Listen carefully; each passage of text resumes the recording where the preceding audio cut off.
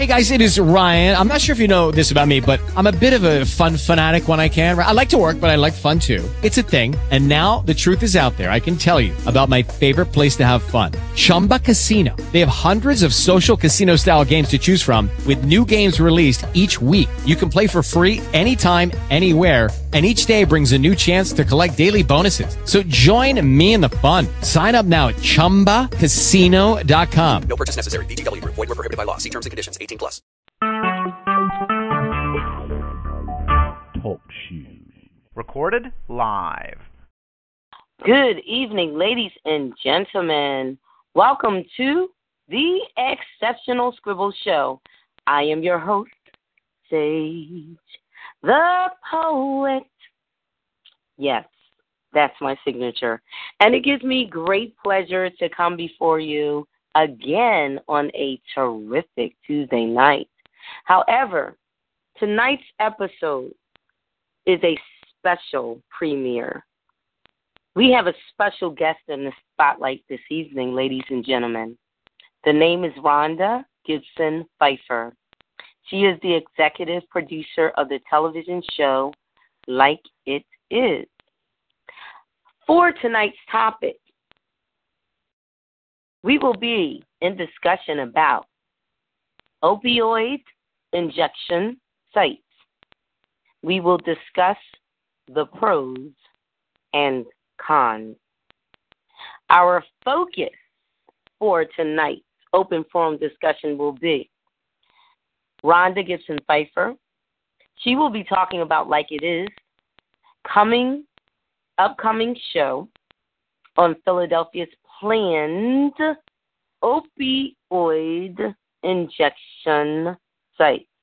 Again, Rhonda Gibson Pfeiffer will be talking about Like It Is, and that's the name of her show, upcoming show, which will be, it will have for its topic, for discussion, Philadelphia's planned opioid injection site. And now at this time, I am going to open up the mic of the feature artist in the spotlight, ladies and gentlemen. And once more, Rhonda Gibson Pfeiffer is the executive producer of the television show Like It Is, and she is the special guest in the spotlight. Welcome to the Exceptional Scribble Show, Rhonda. Thank you. Thank you for having me. It is truly an honor to have you, and I am so thrilled that you picked our show's platform to pre-discuss with our listening audience the following topic, opioid injection sites, and in particular, the injection sites location for Philadelphia. I think for most of us who are native to Philadelphia, that it is a very controversial subject matter. For one, a lot of us are not comfortable with the thought, let alone the reality, that this will happen more sooner than later.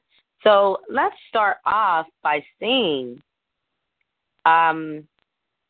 why did you elect or nominate to do this discussion on your show and even here tonight as a prelude to your upcoming show's discussion on your television show Like It Is?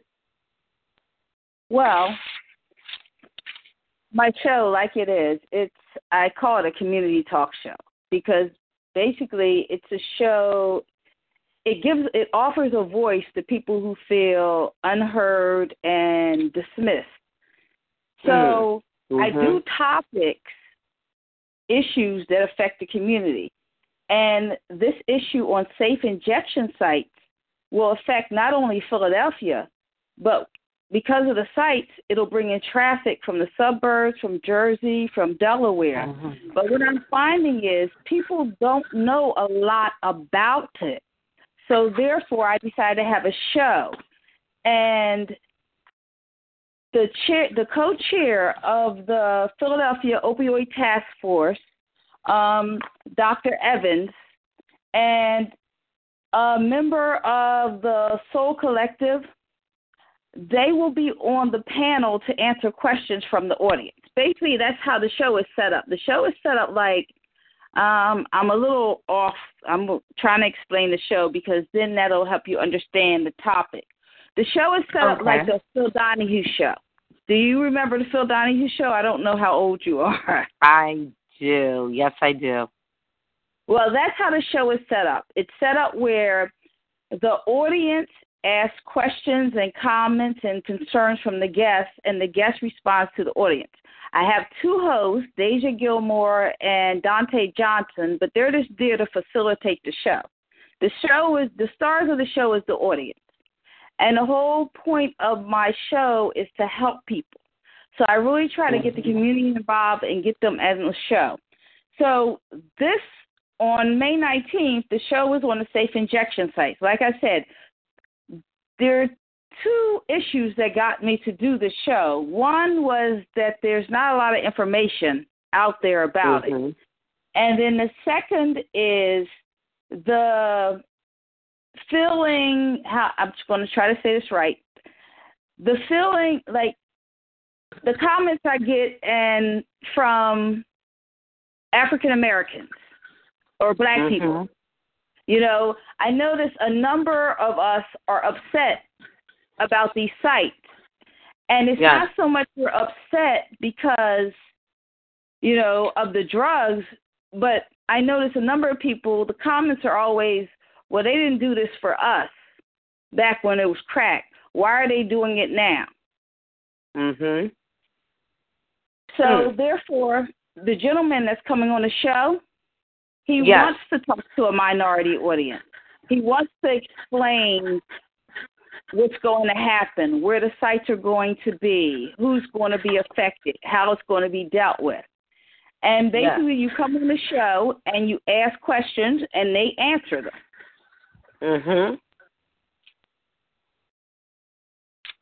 Wow. Well, and again, this is Sage, the poet, host of the Exceptional Scribble Show, ladies and gentlemen. I want to thank everyone who is tuning in. At this time, this is episode 213. Our special guest in the spotlight is Rhonda Gibson Pfeiffer, executive producer of the television show Like It Is. We are discussing for tonight's topic, opioid injection sites. We will be discussing the pros and cons. Our focus will be Rhonda Gibson Pfeiffer and her upcoming show, and the topic is Philadelphia's planned opioid injection site. Planned, again, I repeat, planned opioid injection site. So for those of you just now tuning in, if you would like to be a part of tonight's discussion, you can call in. Our call-in number is 724-444-7444. I repeat, 724-444-7444. Also, the show's ID number is 133193, and then the pound key. I repeat, you would need to type on your phone's keypad 133193, and then the pound key. If you are not a member of TalkShoe, you will be entering in as a guest. So when you're asked for a PIN number, simply press 1 and then press the pound key. Now we are returning back to continue our discussion. Again, the topic is opioid injection site. Discussing the pros and cons, and our focus is on Philadelphia's planned opioid injection site. Well, once again, Rhonda, this is a hot topic right now, especially for the city of Philadelphia and our native Philadelphians. And one thing in particular you made clear, and that is truly a fact. During the time of the crack epidemic, which did impact the urban city of Philadelphia, there were no, quote unquote, safe injection sites. There were none. There was no talk on that subject matter. And you may mention that a lot of minorities or the black community members are highly upset that it wasn't done then. Why is it being done now? That's the question. That is the question that many would like to have answered. Do you have an answer for those? Yes, I do. And thank you. First, the reason I say planned injection sites is because pretty much the task force went to Canada. Canada uses these safe injection sites. And what they found is it saved lives, but it has also helped decrease the addictions, decrease the addicts. There's not as many people getting high as when they first started. So Philadelphia, because they have such an epidemic, basically more people are dying, and this is black people, more people are dying from overdoses than gun violence these days in Philadelphia. Okay. And that has no color, because if you think about it, when you think about opioids, you think of heroin shooting up. You don't think about the pills. Right. As far as I know, a lot of black people, and a lot of people in the black community, they take pills. So you don't think about the pills. But right. The thing is, that's still an opioid addiction. And people are still dying from it. I mean, I understand both sides, but there comes a point where you have to stop saying, well, you didn't do it for me, so why are you doing it for them? Because actually, you are the them. You just use it in a different form, but it's still the same results. So, and their whole point is to save lives. You know, no, we don't want people addicted to drugs. Their whole point is they want to save lives, which will also save taxpayers money. But that's their whole point. I mean, the mayor and the DA, they okayed it, but it's still illegal. And at any time, the federal government can come in there, shut the sites down, and arrest everyone in there. Now, the way the sites work is people come in with their drugs. The people, they go through questioning. There's medical personnel there, and there's social workers there. So they go through questioning. Then they're given their supplies. They go to a little cubby. They use their drugs, shoot up. They're monitored the whole time. And then afterwards, they go sit in a room for like 15 minutes to make sure that they don't OD. Now, the way I'm told it works is when they're sitting in a room for that 15 minutes, people are going to, that's when they'll be talking to them about, getting treatment. Now, I'm torn. I really try not to have an opinion, but I'm torn. I'm torn on several levels because, number one, it's quite difficult to talk to someone who's high about going to treatment. That's number one. Number two, I don't know, and I'm not saying that there isn't, which is one of the reasons why I'm doing the show. Okay. And Dr. Evans, the co-chair of Philadelphia's opioid task force, he'll be able to answer this. But I also don't feel like there's any accountability. I don't know, like, for example, okay, you can come to our facility, use your drugs, but I want you to go to a meeting. Or I want you, there's no accountability. There's no responsibility for them. And that's what I'm seeing. That's my problem with it.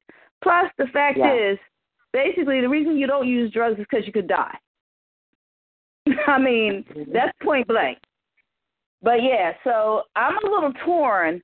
But for the most part, I mean, you got kids picking up dirty needles in playgrounds. Right.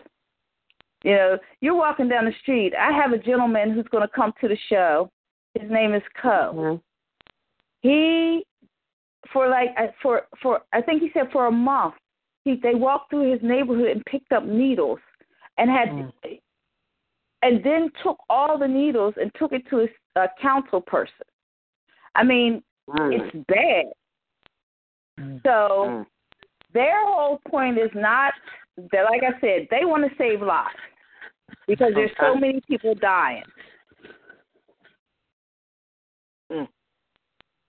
Well, you have shed light on the answer being received for so many that were just pondering the thought of, well, didn't do anything about the issue of the crack, cocaine overdose deaths, but now we're doing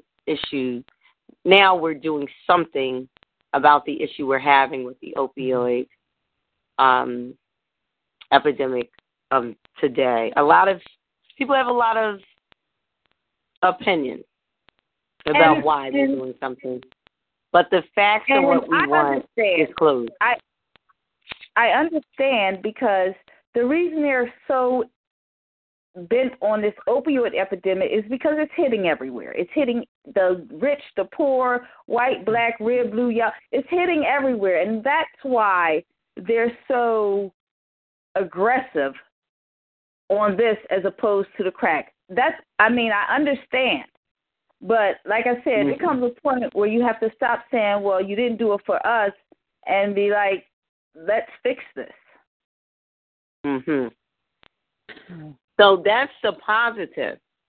We have now come to that point, that critical point where we're saying, let's fix it. You know, and we're saying we can fix this.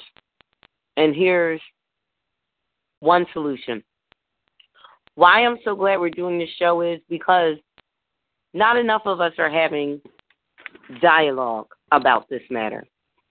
We get very emotional, and then when we get emotional, we're reactionary.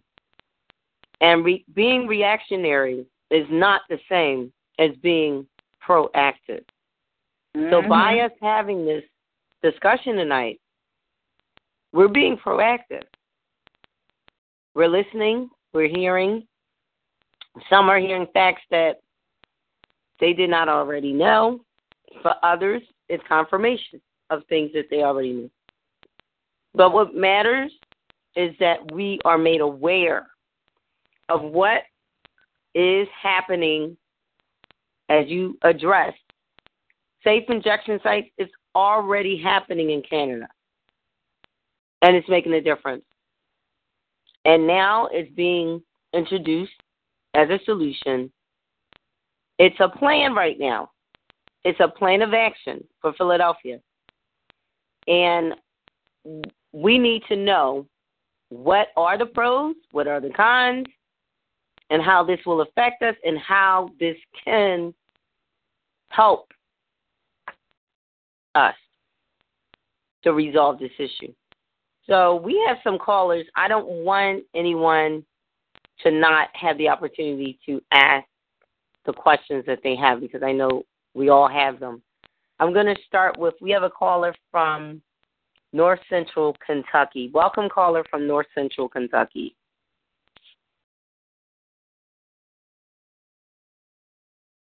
Caller from North Central Kentucky, your mic is now open. Welcome. Okay, I guess they don't desire to speak, or they're away from their mic right now, so we're going to move on. We have a caller, guest number 5. Welcome. Hello? Yes, hi. This is the co-host of the Exceptional Scribble Show. Welcome, co-host. Welcome, hostess. How are you?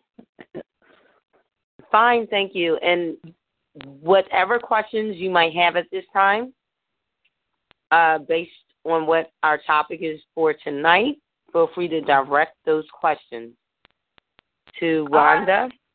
Well, I was listening, to, what Rhonda was saying, and I was following through, and I was trying to put together an analysis.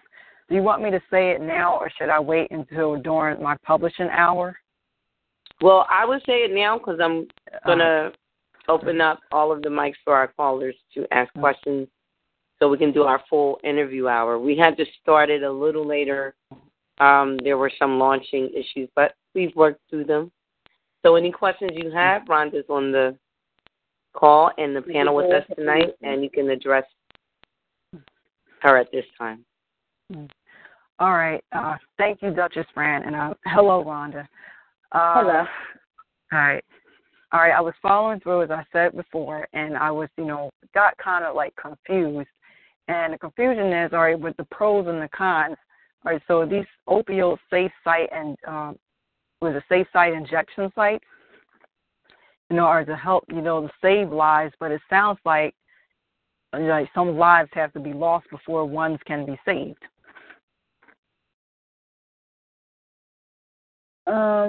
Well, there's plenty of lives being lost right now. Right. Go ahead. Actually, I have some stats for you. Basically, see, I come prepared. Yeah, always. There were more than 900 overdoses in 2016. Now, they claim these sites will save annually 74 lives. No, that's not putting a dent in the 900, but it's 74 more than there would have been. Okay. People are dying left and right. Like we were just talking about. The thing is, a lot of the people who are dying aren't sticking needles in their arms. They're using pills. Like Prince, for example. Right. Hello? Hello, I'm here. Oh yeah, I heard this clicking noise. Sorry, that's why I was. I'm here. I'm here with you. All right. Yeah, just making sure. Yeah, I hear, what you're saying. You can continue before I, continue. What you were saying about Prince. Oh, yeah. I said Prince died from opioids. I mean, it's like I said earlier, when we think of opioids, we think of heroin. We think of people sticking needles in their arms. Right. There are people sniffing it. There are people getting pills, all of that. Now, that's new not to me, white the people. Yeah, when people think, because see, what I was saying was that, the pill form was new to me.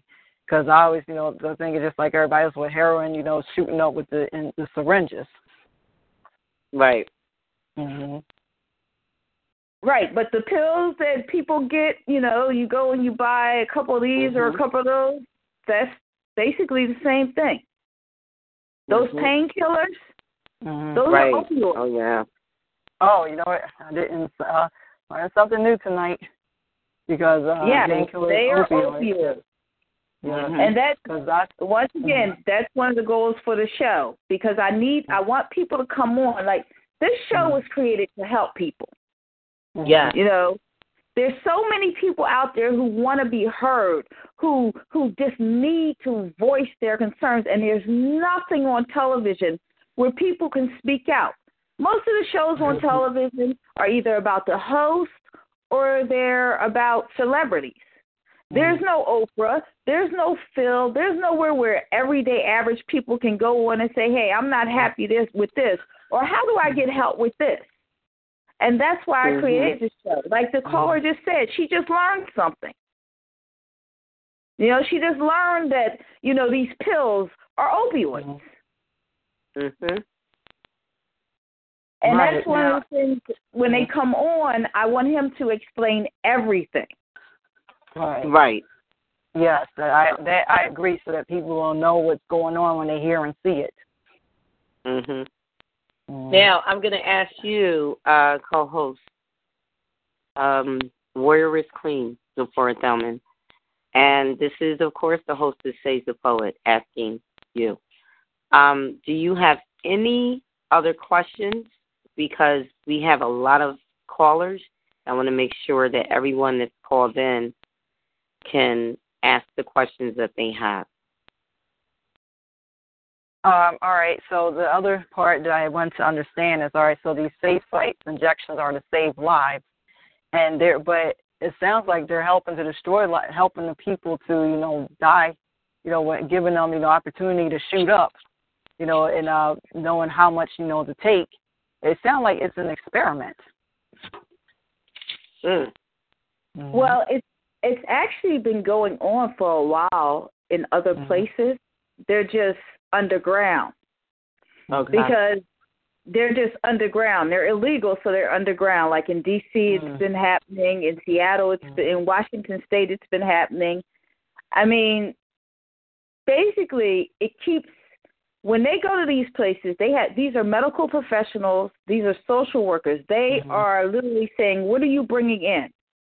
This is how much you need to take. They are literally either through a two-way mirror or standing over them, monitoring them. They're not going to go sit in another room. They're literally standing over them while they're shooting up, monitoring them. And like you said, I mean, one of the problems that the opponents of it has is, are you enabling the addict? Right, yeah. I think I've heard somebody say that on that order about being, a positive, like, in other words, I'm using my words, a positive reinforcement, to help this person do something that's harmful to them, helping them to monitor, and then, telling them how much to take, and then talk to them about treatment. Now, Rhonda, what you said about, when they take them in the other room and you can't talk to a person that's high, which is true in one way, but then false in another way, because if they hear something that triggers that they don't want to hear, then they're going to, speak up. Right. Mm-hmm. Another thing is looking at the cons, because like I said, I try to stay neutral because I have both sides. Another thing looking at the cons is, where are these places going to be located? Now, what they're looking for nonprofits and medical facilities to run them. The government's not going to run them. Okay. They're looking for I was nonprofits going to ask that question. and medical facilities, right? Because they're not equipped to run these places. But the thing is, where are these places going to be? Now, my question is, I was at first under the understanding that the drug task force, our government's drug task force in our state, was involved. Is that so? Or is this completely nonprofit? Well, the this task program force was involved in getting it set, like going up to Canada, getting the information.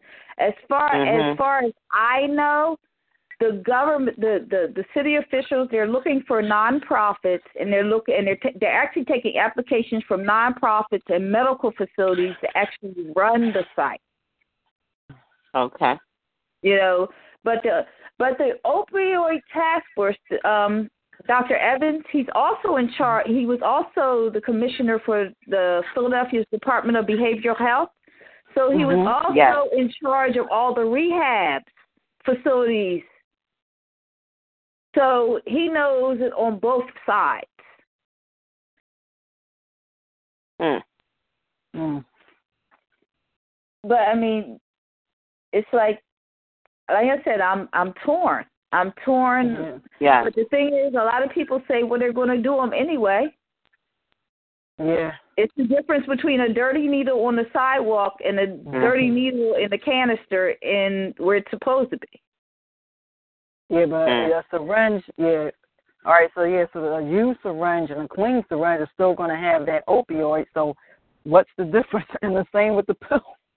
I don't want to laugh. It's not funny because the whole thing, it just sounds like. Go ahead.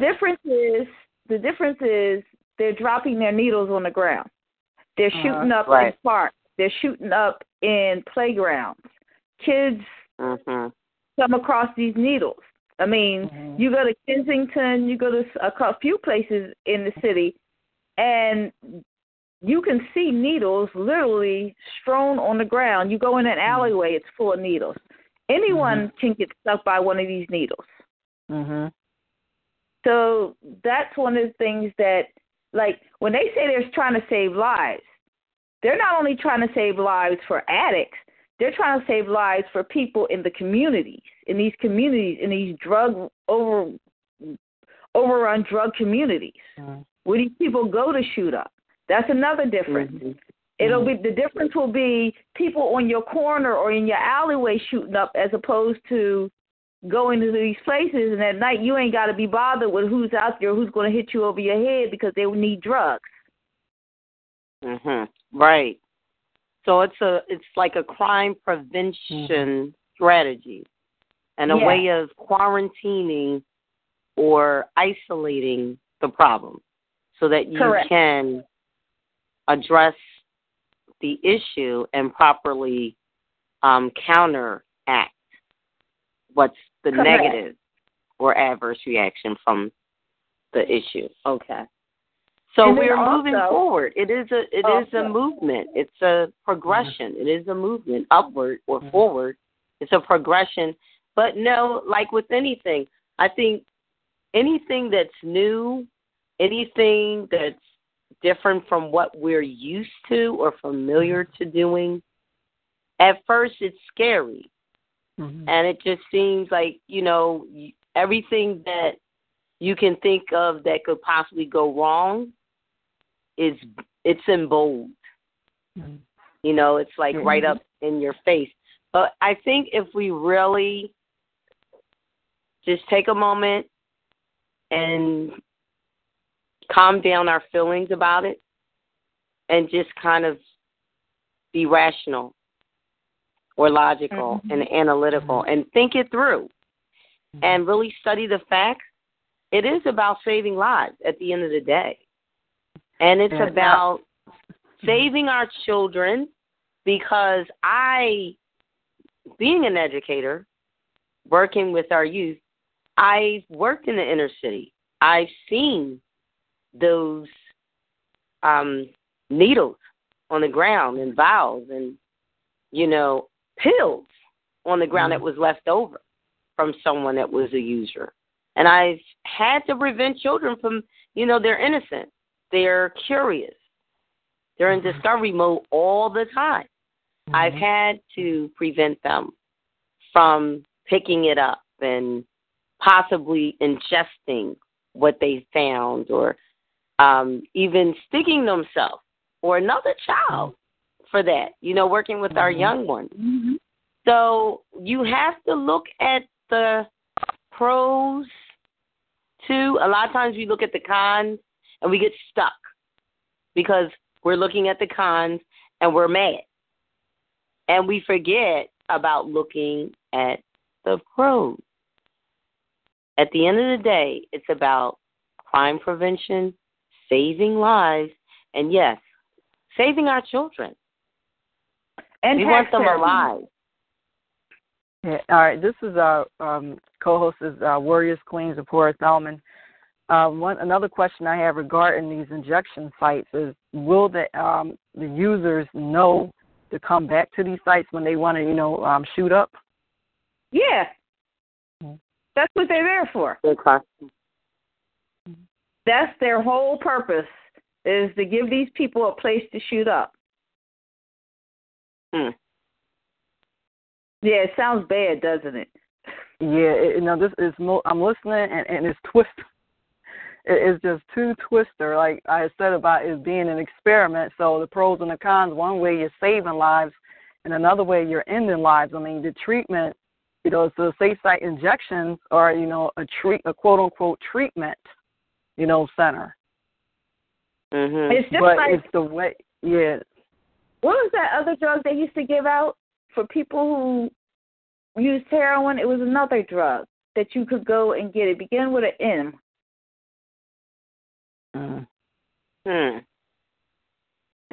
I cannot remember Now, the name would of this it. drug be like for someone if they were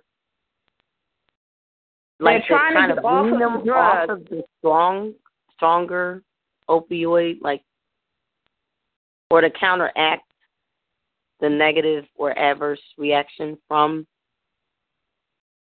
a drug that What they I'm talking were, about? The drugs that they get? Yeah, could you be more specific for us? Thank you. Yes. It begins with M, and it's used to help keep them off of the heroin. Because you get sick when you try to detox, so it helps them. And I cannot remember for the life of me. I apologize. No problem. Understood. Yeah. It's the alternative, right? Yes. To heroin. Okay, hold on. Okay. You look Methadone? it up. You Google? Yes, methadone. That's it. Methadone. Like, what's the difference between psych and methadone clinics? Mhm. And then also with the psychs, at least you know who the addicts are. Okay. A lot to consider here. Yes. Very juxtaposed. Mhm. It's a caller from Central and North Arizona. Welcome. Hello. I have two questions. Yes. My first question is how diverse are these sites planned? And my second question is the motivation of the rehabilitation industry playing part in this, and how big of a part? Good question. Thank you. Could you give us your name? I'm sorry. Could you give us your name too, caller? Pamela. Oh, welcome. Welcome, Pamela. And thank you for calling in. Good question. Well, the diversity, I don't know. I'll actually mark that as a question to ask on your behalf on May the 19th. But the second question, I'm sorry, I forgot. What was the second question? How much participation of the rehabilitation? Oh, okay. Yeah. The rehab. What's their, my heart says capitalism view on this? How much is for, turning out, people, some, maybe 78 out of 700 getting recovery, are they motivated, truly motivated to help in this instance? Yes. The facility, there will be medical professionals there, and there will be people who are professionals, social work as far as addiction counseling, drug counseling. Mm-hmm. And so after they use the drugs and they go sit for the allotted amount of time, that's when the counselors will be sitting there talking to them about getting help. Well, that's an opportunity, yes. And I'm not putting down the entire industry. Just, I know that, a part of it, I don't know how big of a part of the industry is truly self-serving. And I have concerns about that aspect of the situation. And the diversity, is it, we all know, and you mentioned that opioids has no bounds. It isn't just white, but yes, it is predominantly white because, we know that underprivileged and repressed have been targeted as, whatever adjective we could use, which is many, as they chose to do the drugs, and now that the white, populace are victims to the drug industry, including the cartel and the legitimate pharmaceutical companies in the drug industry. let's look at that bigger picture to, really know if we can and will support such an opportunity to help the few, and especially our children. I can, from my own experience, I know that that's a fact. That's really a fact, and we need to address it. But I'm just cautious about the production. The motivation of the production. That's well, all. I know there's no specific rehab associated with it. It's not like, okay, this is sponsored by this rehab, but that has nothing to do with it. And I know nonprofits are going to run it. So pretty much, and then also the people that are going to be there are putting their own lives in jeopardy because, like I said, it's still illegal. And at any time the federal government, and which Donald Trump's people have said, Sessions has said, they will shut them down. And in that case, those people that are working in there get arrested. Right. Thank you for that fact.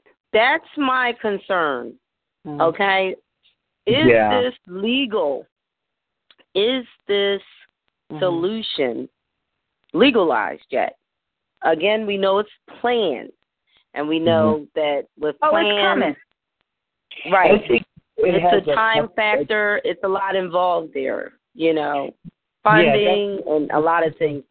And I was concerned about hearing who's going to be the workers. Who are these workers going to be whom will be working directly with those who have the addiction? Are these professionals? Are these trained professionals?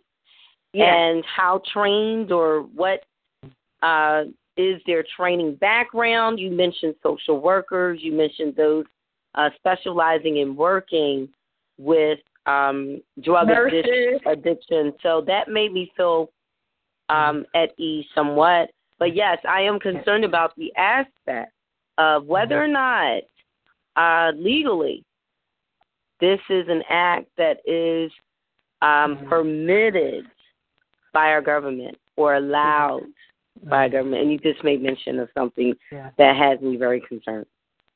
Yeah, and it is illegal. Right. Yeah, it's illegal. This is Warriors Queens of Porter Thelman, and I don't know what I want to say. I don't want to say it because what I've just saw, like envisioned, and regarding what Donald Trump people said that they will shut it down, because it's illegal. If they come in and like who they're going to arrest. Like an all nothing thing, opportunity, and I would interject a little on that, is that a little bit of hope is better than no hope at all. My experience with the medical industry, it's not a profession, it's an industry, is that 25% really do make a difference. 25% have very good intentions to help, and 50% have a lot of contempt prior to investigation with people. And I just am hesitant. Well, I know they're going to use a lot of volunteers. I think that's hopeful. I do. They're going to use a lot of volunteers from the medical facilities in the city. Like like nurses, medical professionals. Now that gives me consolation hearing that too, and it should give others some consolation hearing that. But as well. It is illegal. It is illegal. Right. However, now that's right. It's being allowed by our city government. So it's allowed by our city government, but as far as the federal government, it's disallowed. Yeah, no, it's still illegal. It's very illegal. Right, it's still illegal because we have So just laws. think about those people that are going to be working there. It's really not about money. It's about helping because they're putting their careers and their lives in jeopardy. Because if you they're get putting arrested for a a felony, lot that's on a the felony. line. Then That's a felony. we're talking about that's people a felony volunteering charge. to do. And I believe that, you know, you're going to have a diverse group volunteering as well. And I mean not to insult the professionalism of so many, but I'm just talking from my own experience. And I'm 56 years old. I have chronic conditions that I've had for 20 years that have been treated in such a way to form this, you know, non-contempt prior to investigation opinion about my experience and my opinion about the whole situation. I'm still learning. I'm still growing.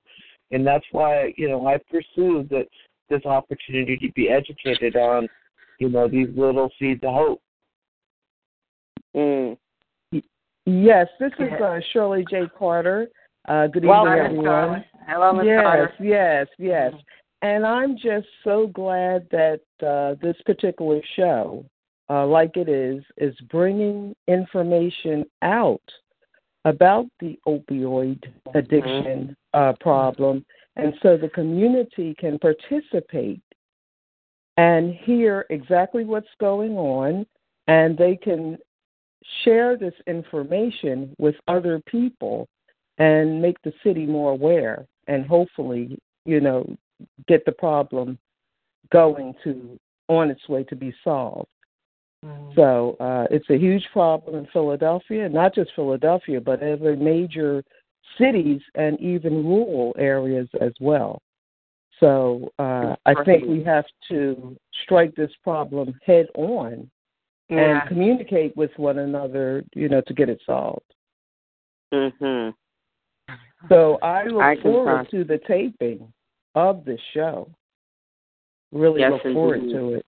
And the interaction between the people involved. Yes. I'm going to pause at this time and ask that we just hold for a moment our questions, those who are in the call queue. And I'm going to ask if Ms. Rhonda Gibson Pfeiffer, who is the special guest in the spotlight. Again, she is executive producer of the television show Like It Is, and she has an upcoming show on her pilot Like It Is, where they will be discussing Philadelphia's planned opioid injection site.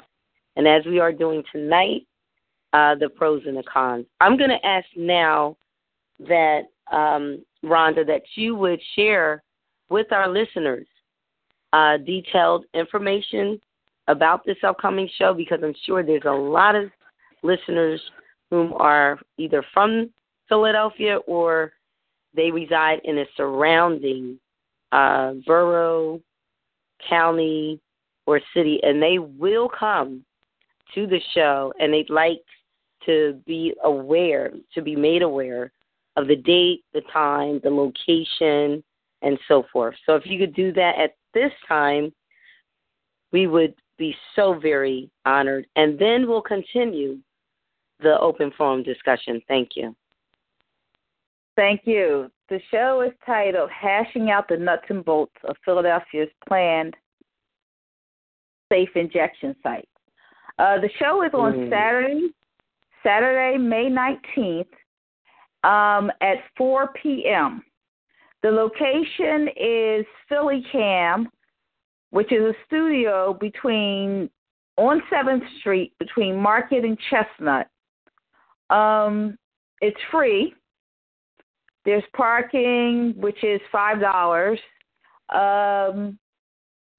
Basically, you just need to be there by 4. All are welcome.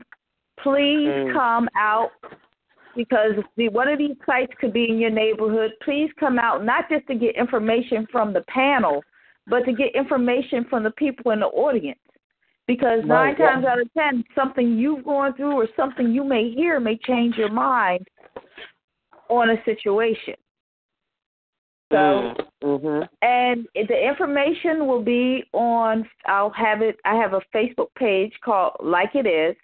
You can go there, like the page, and I will have an event on there tomorrow where you can sign in and RSVP. because it's going to be a lot of people there. So you need to RSVP in order to get a seat. Okay.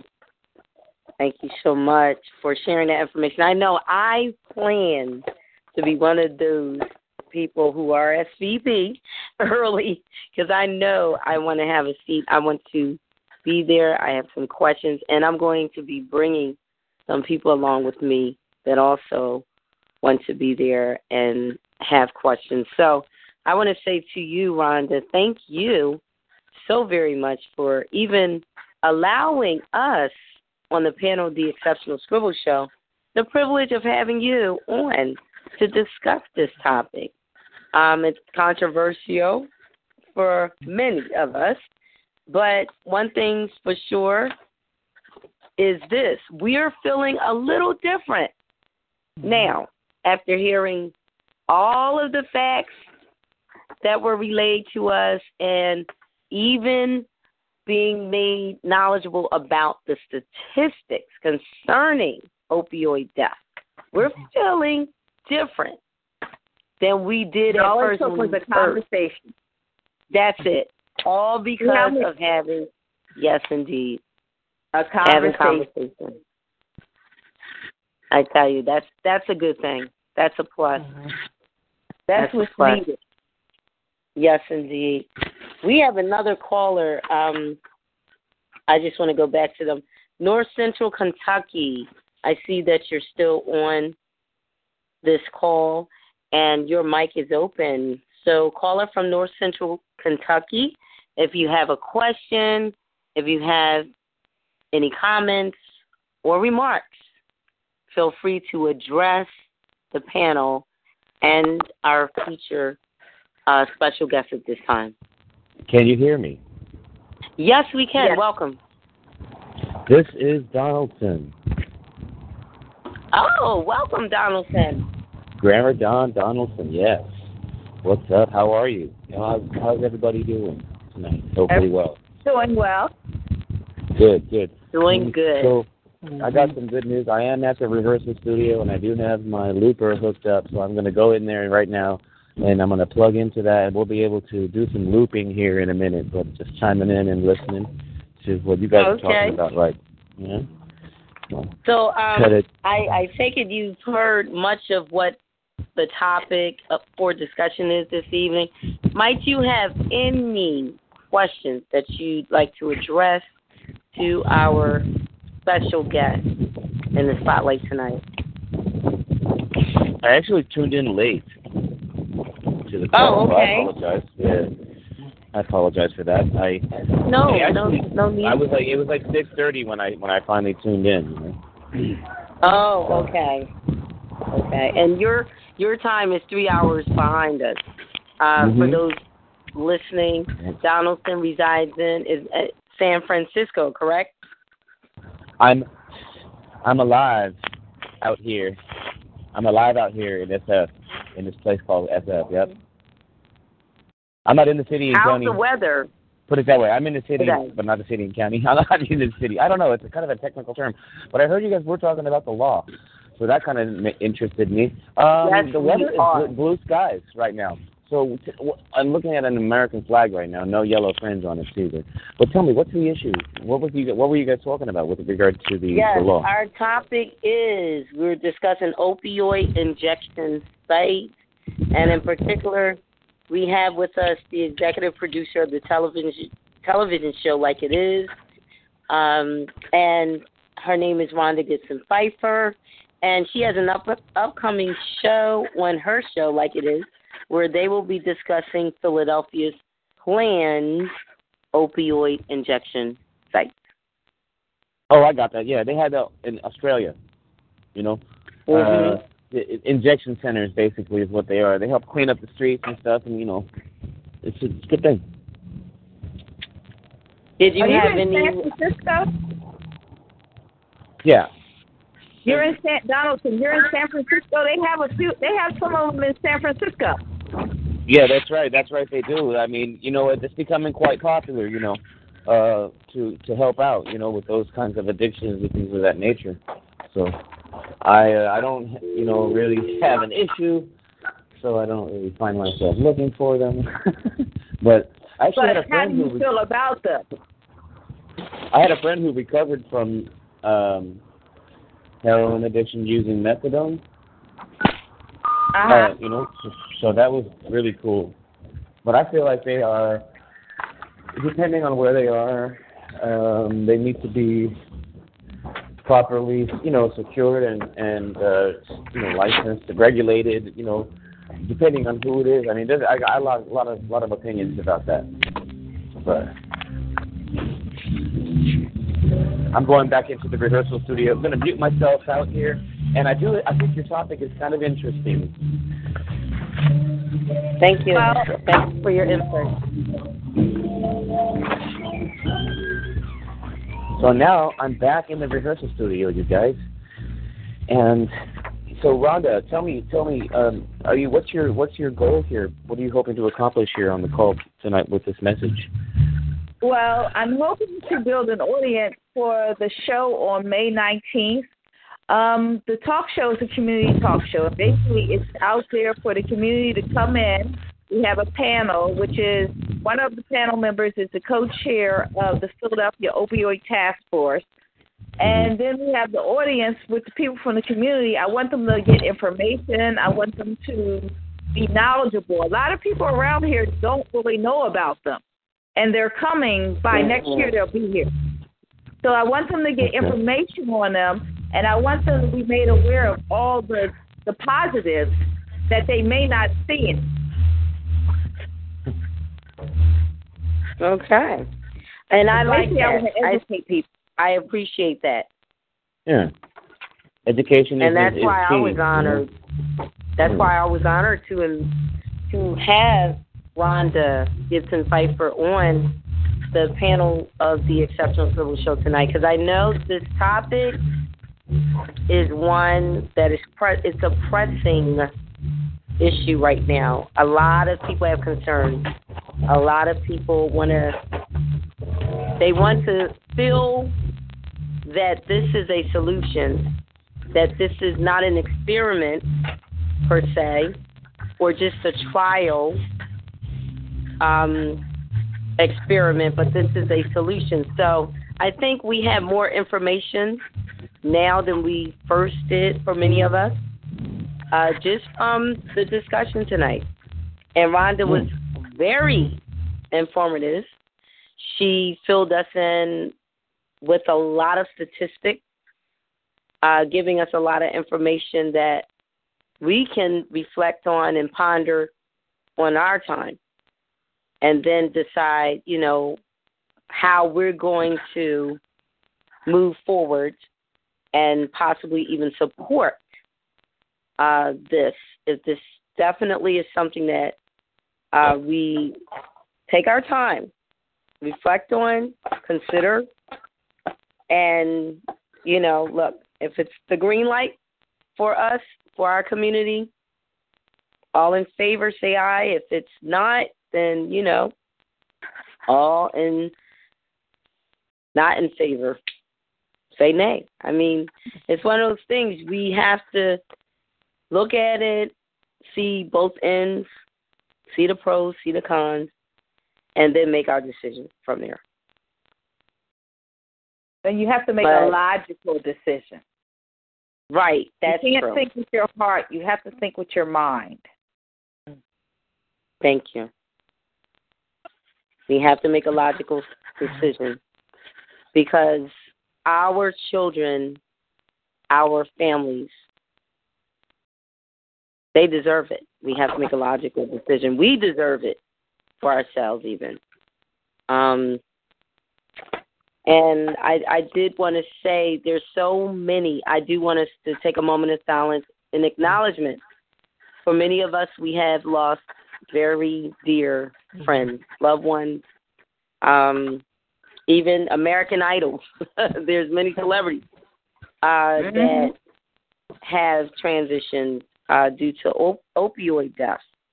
So it's an issue that it's not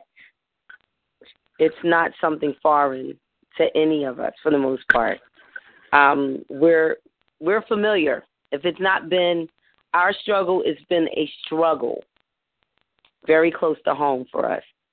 So I think we really needed to have this discussion. We needed to really consider things. You know, sometimes you don't hear all the facts. We rush to make a decision that we don't like something just because it's different. It's an awkward way of managing, handling, or dealing with a crisis from our perspective, that is. But when we consider Canada, as was mentioned, you know, they already have these, and they're up and running, operating, and there's positive outcomes. Deaths are being prevented by the scores. So let's look at that. Sometimes it's not always about, and we heard it tonight already, you got to make the decision and make logical decision. Make it with logic, not mere how you feel or your heart. So we need to really look this thing through on both sides. Yeah. Definitely. By no means, I am not an expert. I just did a lot of research. I'm a journalist, so I did a lot of research. I'm no expert, and that's why I want people to come out. I want people to come out because you need to know about this before it happens. Because so many people don't pay attention. Next thing you know, it's in your neighborhood. They're not putting it they're not putting it in the rich neighborhoods. No. They're not putting it downtown in the businesses. So where do you think they're putting them? So I really want people to come out so they're made aware and they understand and they even know if there is a problem, where to go. Hey, can I say something about the matter? Yes, well, please. First, welcome. I'm a definitely greet Fran the Sage, poet, and Warriors Queen Sephora Thelman, the co-host. Thank you, King. Hey, you're welcome. And I'm listening to this subject matter tonight's show. I mean, my mind is going all over the place when I was thinking about what's going on because, you know, I live in the city of Philadelphia. Yes, yes. And I'm sitting here thinking, like, this city's government is crazy. Yeah. You know, and I was thinking about when the host said, you know, the pros and cons about what's going on. I mean, my perception about that is basically 70 to 30%. It is not in a good way. The 70% would definitely go to the cons, and the 30% would go to the pros. You know, because I see them as enabling these drug addicts. You making them feel like it's a safe haven. They feeling like they're going to a utopia to where they can get high. They feel like they can party. They feel like they can just keep staying in the negative zone that they're in. And then you look at the pros, as you see official doctors and nurses who come through and try to help them, try to give them advice, try to give them a path on the way to rehabilitation, you know, and being that person that stay in their ear, try to make them come back to reality. So I'm just absorbing everything I'm hearing. And the thing, and I'm glad you made that point because the thing is, they're not going to just be in their ear once. These people can come to these sites and these facilities as many times as long as they want. So these people that are there are going to be in their ears every time they're there. Right. I mean, it's just something to think about because I've seen these drug addicts out here. I had some in my neighborhood.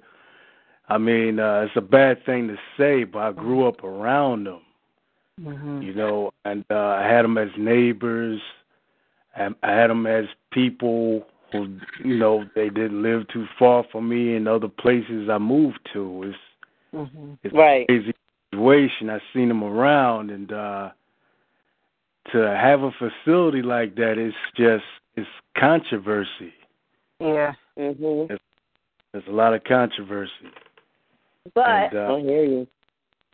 are you just thinking about the people who shoot up, or are you thinking about the people who take the pills or the people who snort the drugs? I'm thinking about everybody who's involved. Mm. Yeah. Yeah, I'm thinking about the people who are addicts. I'm thinking about the doctors. I'm thinking about the families. I'm thinking about the people who are even opening up this facility to try to help the situation. Mm. Yeah, well. Because, well, like I had said earlier, like a lot of times when we think about opioid addictions, what we think about is shooting up. Right. But we all know people who buy pills. Right. Or get pills from their doctors. Because the who is responsible for this epidemic are the pharmaceutical companies. The pharmacists, exactly. Big pharma. They just give out drugs. They just started giving out drugs like candy to make money. They're responsible. Right. You made me think about the places. I know y'all heard about it. Those places where they opening these weed markets. Oh, legalized marijuana. The legal medical marijuana. Yeah. But see, the opioids, that's not legal. That's not legal. They can be arrested at any time for running those facilities. For opioids, that's right. Right. I mean, like the feature was saying, I mean, these doctors and people who are opening the facilities, they are risking their lives and their careers to do so. And, I mean, I just say power to them for trying to do it in a positive fashion. Also, I do want to say this is very key information in reference to Prince's death. He was prescribed to take Vicodin, okay? And to my knowledge, he was taking that, which was a painkiller because he had had a hip surgery. But this is the part where the pharmacists are guilty. The Vicodin was laced with fentanyl. So that meant he was taking a strong opioid. And he did not know. Didn't know. Exactly. Unaware. Not knowing that he was taking something, and it was a lethal combination to have those two taken together. So his death, yes, you can't call that a medical mistake. You have to call that criminal because it was laced and the pharmacist were involved. May I say something, not to get off the subject? But yes. I was diagnosed with MS. And when I was first diagnosed with MS, they gave me all kinds of drugs. Drugs that didn't even make sense to give me. I was paranoid. I felt worse then than I did before I started getting on the drugs. And I had to learn, and I had people around me. Well, actually, I had to learn how to deal with how to deal with the doctor and say, no, I don't want that. Like, issues that happen there, the first thing they want to do is give me painkillers. I don't want that. I want you to fix my problem. They don't want to do their jobs. They don't want to help people. They want to medicate people. They want to give you something, and they want to get rid of you. And that's one of the worst things about this addiction, because it's not something where you sat around and said, hey, let's just do drugs. A lot of people who are addicted to opioids started because they had an injury or they had something that they needed help with. And these doctors, and not all doctors, but these doctors took advantage of them. Mm-hmm. But I know for a fact they just give you medication to get rid of you. Every time I have a flare up and I go to the hospital, the first thing they say to me is, "Are you in pain?" "Yeah." "You want some pain medicine?" "No." I went to this one hospital and I was in pain. They said, "You want something for the pain?" I was like, "Yeah." The nurse was the one who came to me and said, Miss Gibson, do you want I'm sorry, my MS causes me to be forgetful. But do you want it was this strong painkiller. And it begins with an M again, another M word. Okay. But I'm sorry, I have MS and it causes me to be forgetful because it messes with my cognitive skills. Because it was just on the tip of my tongue. But what do they get? Morphine. That's what it was. It was morphine. Morphine. Oh, that's a killer. Morphine is a killer. They give you that after surgery. The nurse said, Miss Gibson, would you like morphine? Or did you want morphine? I said, no. So the doctor came in, and he was like, well, did you take? I said, why would you give me morphine? Well, you were in pain. I said, you don't have anything between Motrin and morphine that you can give me? Mm-hmm. So his response to me was, well, if you don't want it, don't take it. And that was the beginning and the end of it. Okay. Yeah, we have to take charge of our lives. You know, and especially in reference to medication, ladies and gentlemen. That's why this nation is having the crisis that it's having now. We've got to take charge of our lives. And don't give your power away. And if you're not feeling comfortable with anything that you're being prescribed, you have a right. It is your right, the patient's right, to say no. Exactly. That's it. It's your right. Yeah, and that's all it is. That Big Pharma is making the unwanted and the guinea pigs for death. That's how they made their money. That's how they made all their money. They even have places where you go just for pain. And I know people. And the thing is, I know people who go to these places and get prescribed pills just because. You know, it's kind of funny. I had asked, how do people become addicted to painkillers? And what it is that the painkillers numb the pain and at the same time gives you that high feel-good feeling. And there you go. But you also need more after a while.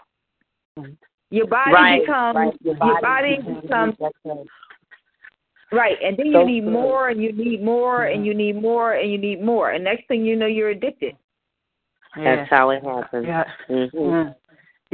there's I'm gonna stay within the topic, but there's a connection to it.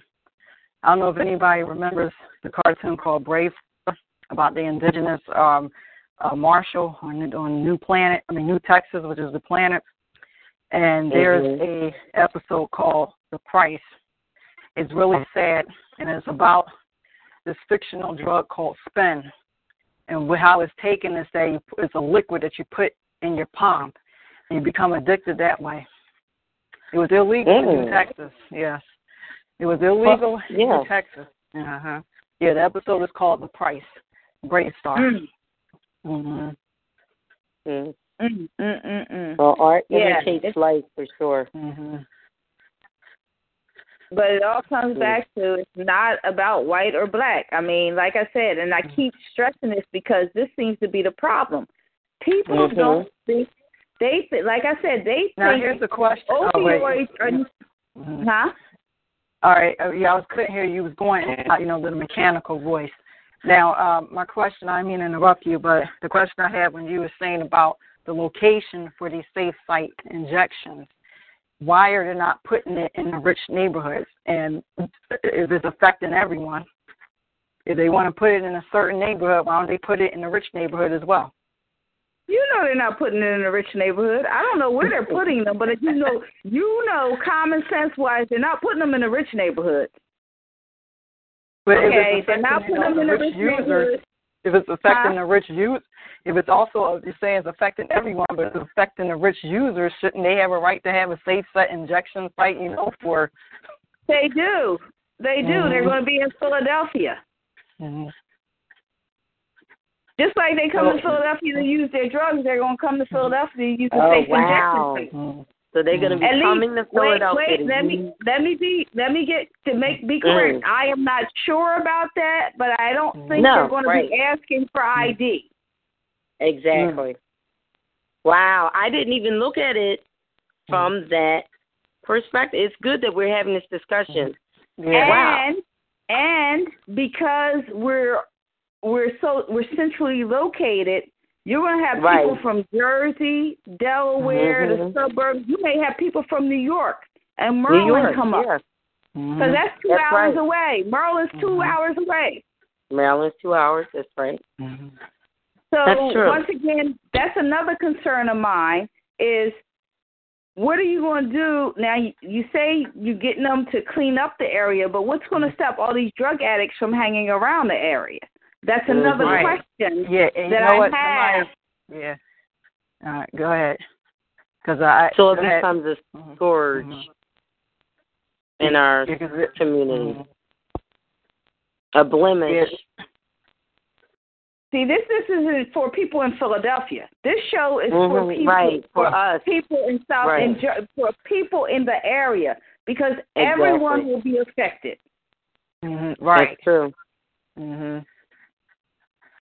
And your point. And that's what I was concerned about. That is this just to service Philadelphians, or is this going to be open to the tri-state and counties and all? I don't know how it wouldn't be. I mean, like I said, I am not the expert. The expert will be there on May 19th. Please come out to the show. I don't know how it's going to be, but I don't think they're asking people for ID. Right, so you did say that. And like I said, when he comes, that's one of the questions that will be asked. How are you going to regulate who comes and who doesn't? Because you're right. Because Philadelphia, it's a central location. New York to come, Delaware, New Jersey, Maryland. You're right. And then is it really servicing our needs as Philadelphians or servicing, others? That's true. Now, New Jersey, pot will be legal in a year for recreational use. Now, you can come from other places to come to New Jersey and buy pot. I'm still hearing that mechanical in the voice in the background you were talking. But the situation is you're not allowed to bring it back to Philadelphia and, you can't just go use it. Whereas you can come to the city with your drugs because these people are coming with their own drugs. You're not being given drugs there. It's not like the methadone clinic where you're given the methadone. Right. They're not dispensing drugs. Okay. You bring your drug. It's like BYOD.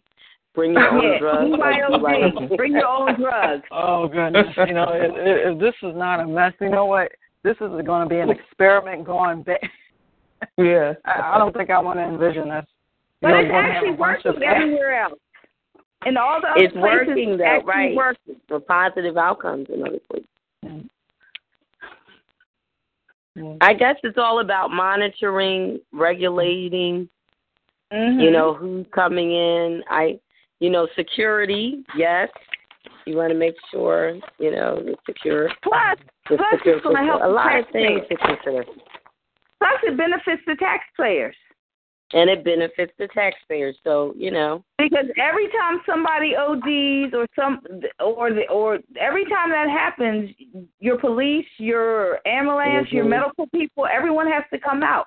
If someone dies, they have to come out.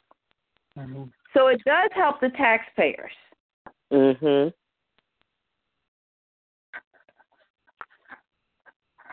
Okay. But that's just one of many shows that I do. That's why, like, Wow. after the show following that, it's called Upgrade Your Life. I'll have a life coach, a parenting professional, and a credit professional there to basically just give advice to the people in the audience. Right. That's the whole point of I Like like It that Is. too. I like that as a follow-up to having the show on Opie. It's like, now let's. I don't know. I don't know if my people talk to you, but I did a show on domestic violence when she hits first, because you have a situation there with that where, if you remember correctly, when the guy got in trouble, if they would have really went after the person, the woman was beating him up all the way down the hall. Right. All the way to the elevator. So I did a show on that. I did a show on school choice, because we hear school choice all the time, but guess what? Do people really know what school choice is? And do they really understand they really don't have a choice? Because you may want your child to go to a certain school, but those schools are only letting in the best kids. They're not letting in your child if your child is a C, D student. But I've done shows, Second Chances for Ex-Offenders, where I brought people on to get them information on how to get jobs and get back on their feet. Those are the type of shows that Like It Is does. It airs on Comcast, channel 66 and 966 in Philadelphia, and Verizon's channel 29 and 30 at 5 p.m. on Saturdays, every Saturday. Oh, okay. We're also on YouTube. Could you repeat the times and the networks and stations or channels again for everyone? And thanks. If you want to catch the show, you can go to it. It airs in Philadelphia County on Saturdays at 5 p.m. Comcast channel 66 and 966, Verizon channels 29 and 30. And if you're not in Philadelphia, you can watch past episodes on YouTube. Our YouTube channel is Like It Is. Like It is one word. Capital L, capital I, capital K, lowercase e, capital I, capital T, is. And the reason I said it is because there's two Like It Is. One, the words are separated, and ours, the words aren't. And we will also have information on the show on our Facebook page, Like It Is. Awesome. So, Like It Is does have a Facebook page, ladies and gentlemen. Please visit tonight. And and put your comments down. Yes. Let Rhonda know how much you appreciated her for coming on the panel, The Exceptional Scribble Show, and sharing. Wow, she shared volumes with us. We also have insight we didn't have. Yes, indeed. Can I say one more thing? Like right now, I don't have the technology to do the Twitter, the live Twitter and live Facebook feeds and stuff. So what I'm doing is you can go to my Facebook page and you can leave questions that you may have, and I will have my host ask the co-chair of the Opioid Task Force the questions that you leave. Oh, okay. And what is that page again for everyone, Like so we know where to go? Facebook, and that's Like on It Facebook? Is. Yes. Okay. And could you spell it in the order the letters are in one more time? Well, for the Facebook page, it's just spelled Like It Is. It is one word, and then it's is. On Twitter, on YouTube, when you go to watch our videos, Like It Is, and Like It is one word.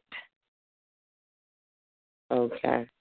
Also, if you'd like, I'll send you a flyer that you can put on your site if you would like. Yes, I would like that. And I will definitely put it on the Exceptional Scribble Show, which is our fan page on Facebook. Yes, indeed. Thanks for having and me. Thank you so much. Thank you. Thank you. And before Rhonda exits tonight, ladies and gentlemen, for those that are still on the call, I'm going to ask Central and Northern Arizona first, then North Central Kentucky, and then Philadelphia, PA, in that order. Central and North Arizona, do you have any remarks, comments, or questions? My personal experience, this is Pamela, is kind of opposite of the mainstream production of getting into the addiction. I've always avoided using them because I, had neighbors and friends that have, and been a example to me for legalized prescription pain medication for fibromyalgia. I lived in Oregon. I was a medical marijuana user, and it helped. And I received so much prosecution, even from my family, about using marijuana. I quit using it, even though it helped. And I'm at the quandrum of investigating, possibly a combination of mainstream pharmaceutical help. But my whole hope is to go holistic. I think that's going to take time. But my quandrum presents an interesting aspect, I think, to the situation at hand. And I think addressing your personal experience with MS and, the issue of medical marijuana having legitimate health benefits may or may not be something you want to consider as a catalyst to explaining the potentials for other options to recovery, because I believe recovery is possible, and there's an entire huge community of successful recovering people in many addictions. That's true. So I believe a little bit of hope can be a catalyst, and I really appreciate your program, and I'm going to check it out. Thank you. Thank you. Oh, awesome. We're now moving on to North Central Kentucky. North Central Kentucky, if you're there and you have a comment, remark, or question, your mic is now open. North Central Kentucky, welcome. Okay. All right. We're going to move on to Philadelphia, Pennsylvania, Kane Spade, and then we're going to move on to Dark Joy Child. Yes, this is Philadelphia, Pennsylvania. This is Shirley J. Carter. And in light of what I heard of the discussion tonight, I think it's a good thing for everybody to participate by coming out and being part of the audience for the program. And I think a lot of the questions that were raised tonight will be answered during that program. It's a great discussion. Yes, indeed. Awesome. I want to say again, special thanks to our feature and special guest in the spotlight, Ms. Rhonda Gibson Pfeiffer. I can't express with words just how appreciative I am right now. You have helped us all. I know I have a whole different feeling, along with a whole different perspective and even greater insight about these opioid injection sites. I've moved from neutral, because I was in more of a neutral position on that. That was the stance I was taking. I didn't want to get political. I didn't want to get religious. I didn't want to get a lot of things. I just wanted to be rational and logical. And I think now, after hearing all the facts and listening to perspectives and just basically considering what the pros are, weighing out the pros from the cons, I'm more so inclined to say I think we need to give it a try. Everything is not always comfortable when it's different, awkward, something new, and we haven't done this before, and there's going to be some challenges. However, we got to push past that, which a lot of times it's just a lot of emotion, and suggest that if it's going to result in the outcome, meaning less opioid deaths, and it's a safe haven for addicts, we need to try this thing. Give it a try. You know, it deserves a trial, period. And then, you know, we can assess things after that trial period is over and in real time say, well, maybe we need to tweak some things, and it did work. So if it's not broke, don't fix it. But don't just throw in the towel just because there are some cons. Weigh it out, and if you're seeing the pros are much more, which is saving lives, and that's what really matters at the end of the day, then we need to give this a try. That's my voice on this issue after the discussion we had tonight. And I'm going to pass the mic. We have our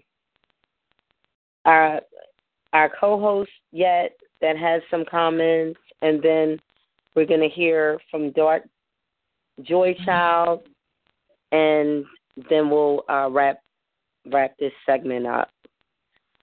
Wait a minute, Fran the Sage Poet. I do believe I heard you call my name, and oh, I apologize. I really do. I'm sorry. You know what it is. It's that, you know, after 9 o'clock, some of us get it when we're middle agers. You're good. Forgive me is what I'm saying. Forgive me, please. Hey, no problem. I'm definitely enjoying this show here tonight. And basically I wanted to ask the feature, Miss Pfeiffer, I mean, when is your show going to broadcast? What station, what channel? You know, so people know here in Philadelphia when to check this out to tune in. Well, what I'd like for you to do is actually come to the taping on May the 19th. May the 19th at 4 p.m. Downtown, 7th Street, Philly Cam, between Market and Chestnut. Mm-hmm. And okay. I'll put. And if you have a Facebook, I have a Facebook page. You can like it. It's like it is, and I will have the event information on there and where you can RSVP to make sure you get a seat. All right. Well, I appreciate that. I appreciate you. Thank you. Thank you for tuning in. I look forward to meeting you. Indeed, you're welcome. Excellent. Good question, Kane. A matter of fact, Kane, we're going to talk off the air. There's a group of us that will be going, and you definitely are invited to be a part of that entourage. It's a group of us that will be going. All right. All right.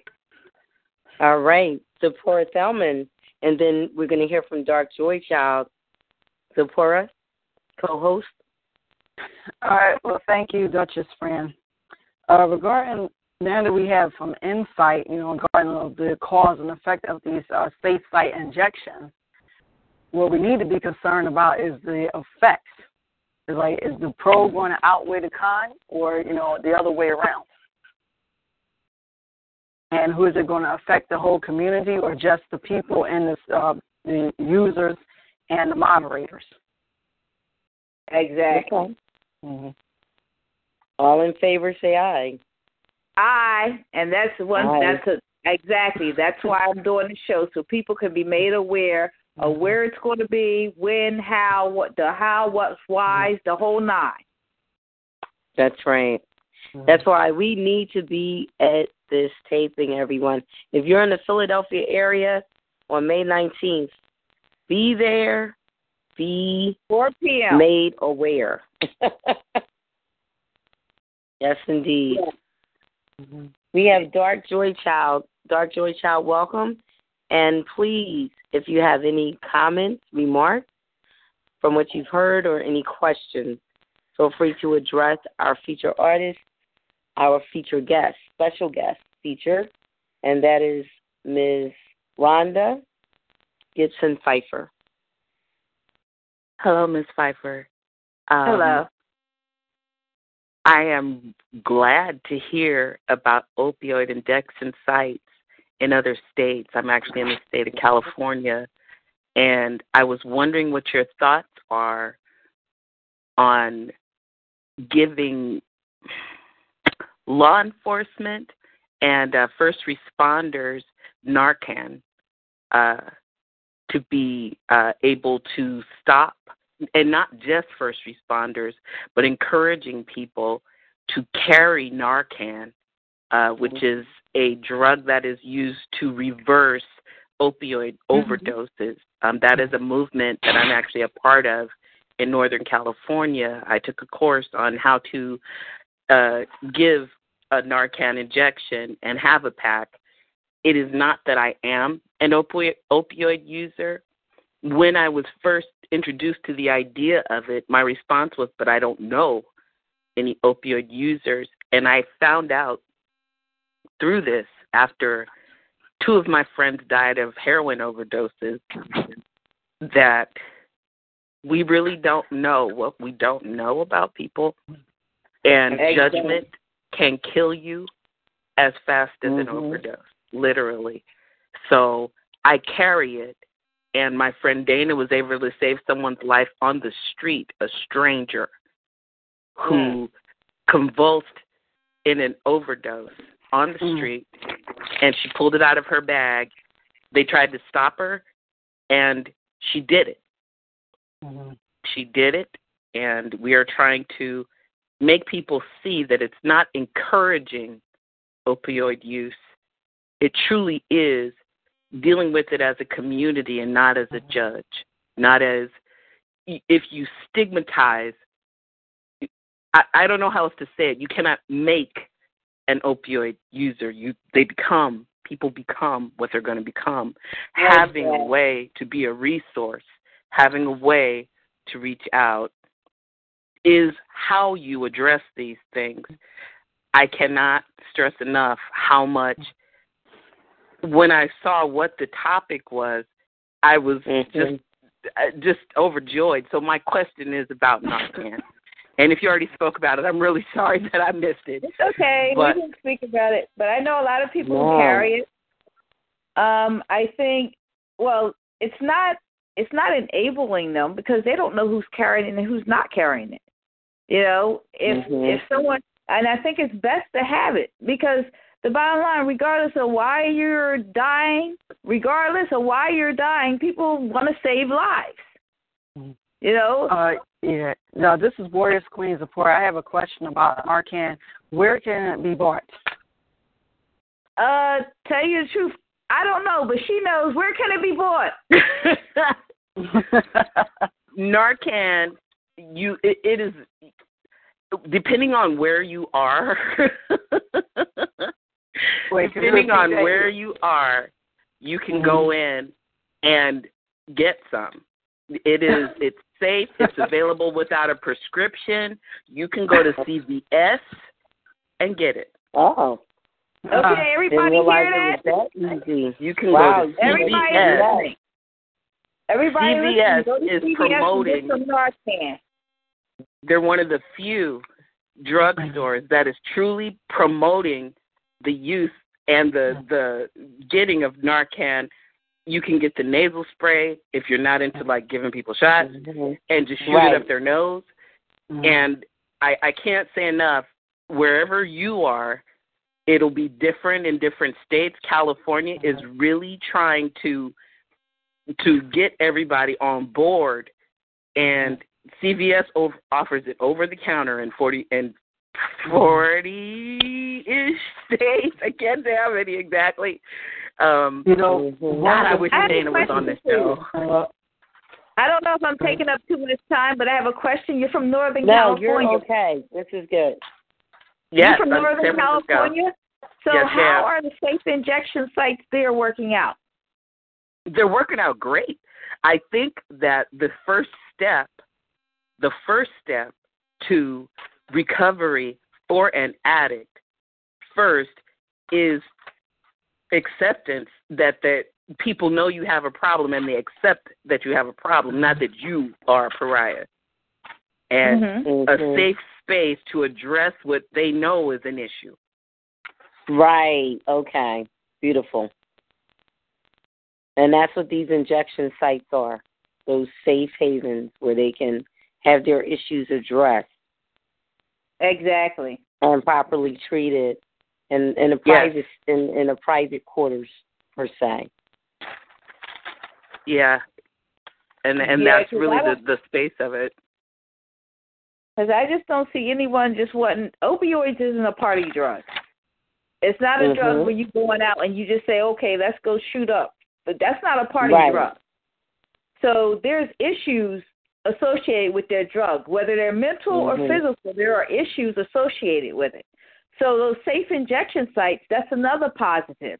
Once you get them in there, you can help them with the issues. And once you start helping people with their issues, maybe you can get to rehab.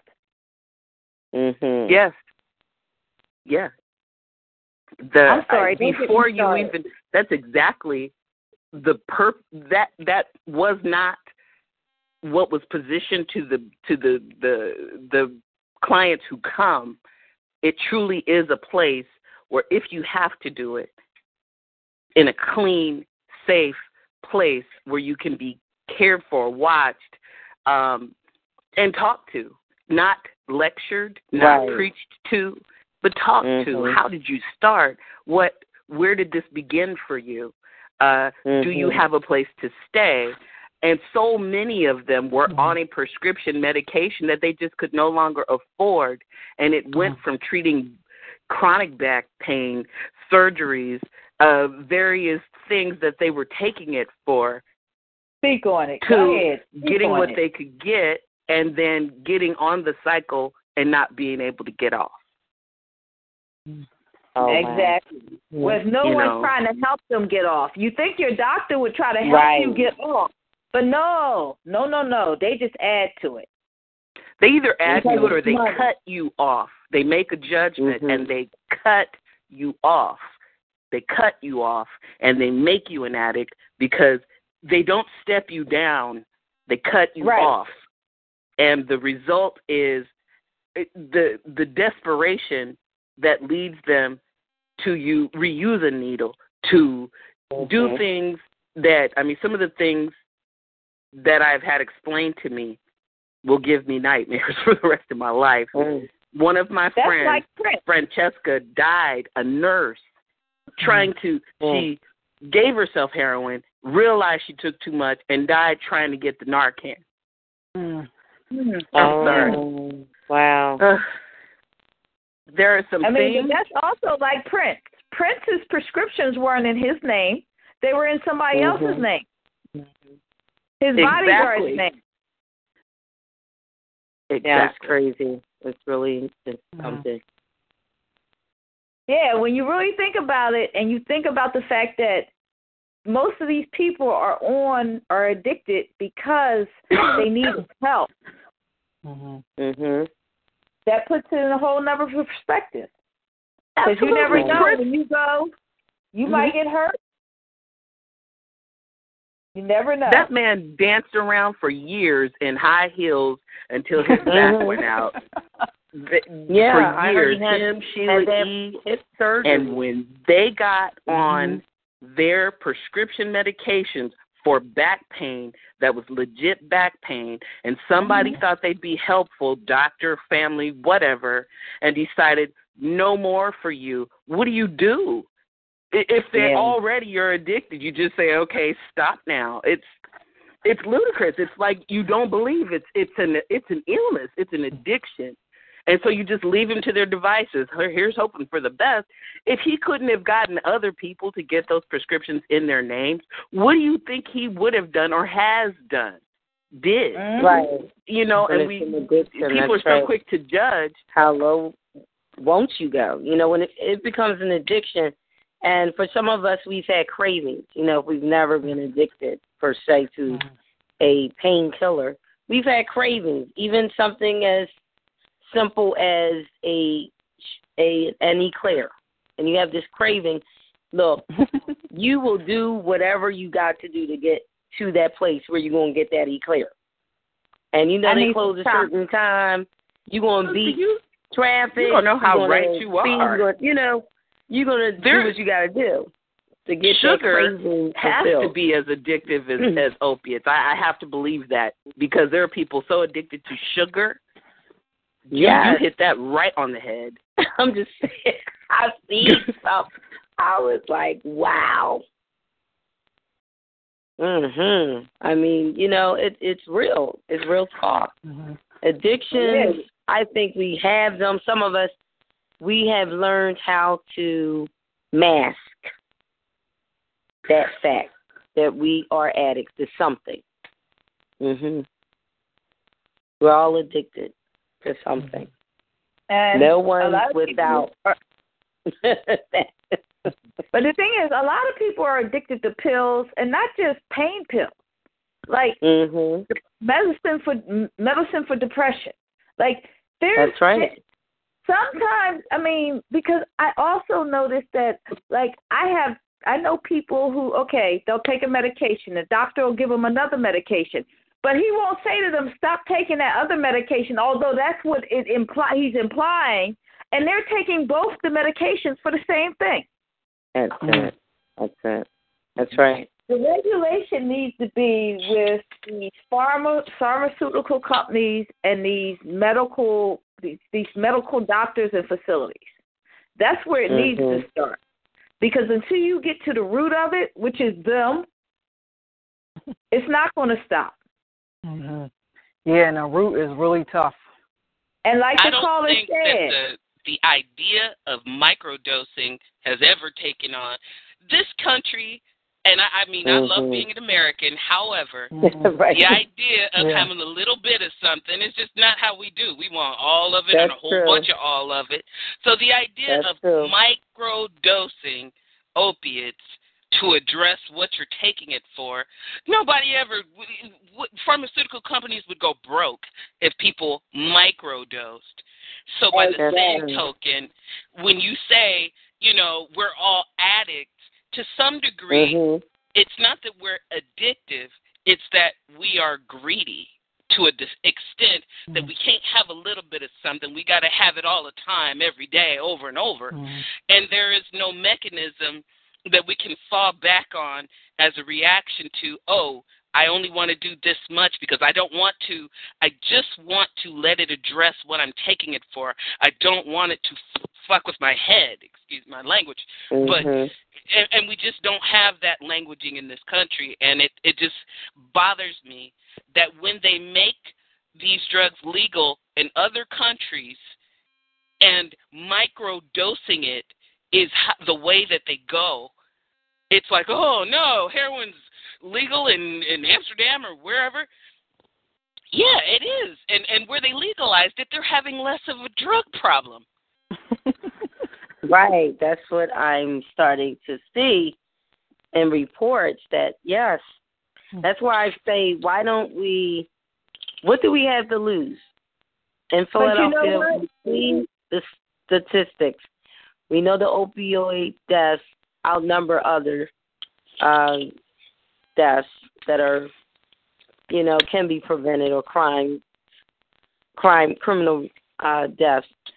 But we need to give it a try, have this trial period of having these injection sites, and figure out, based on assessments, based on proof, not opinion, proof, facts, reports, documentation, what's working, and tweak what we find is not effective.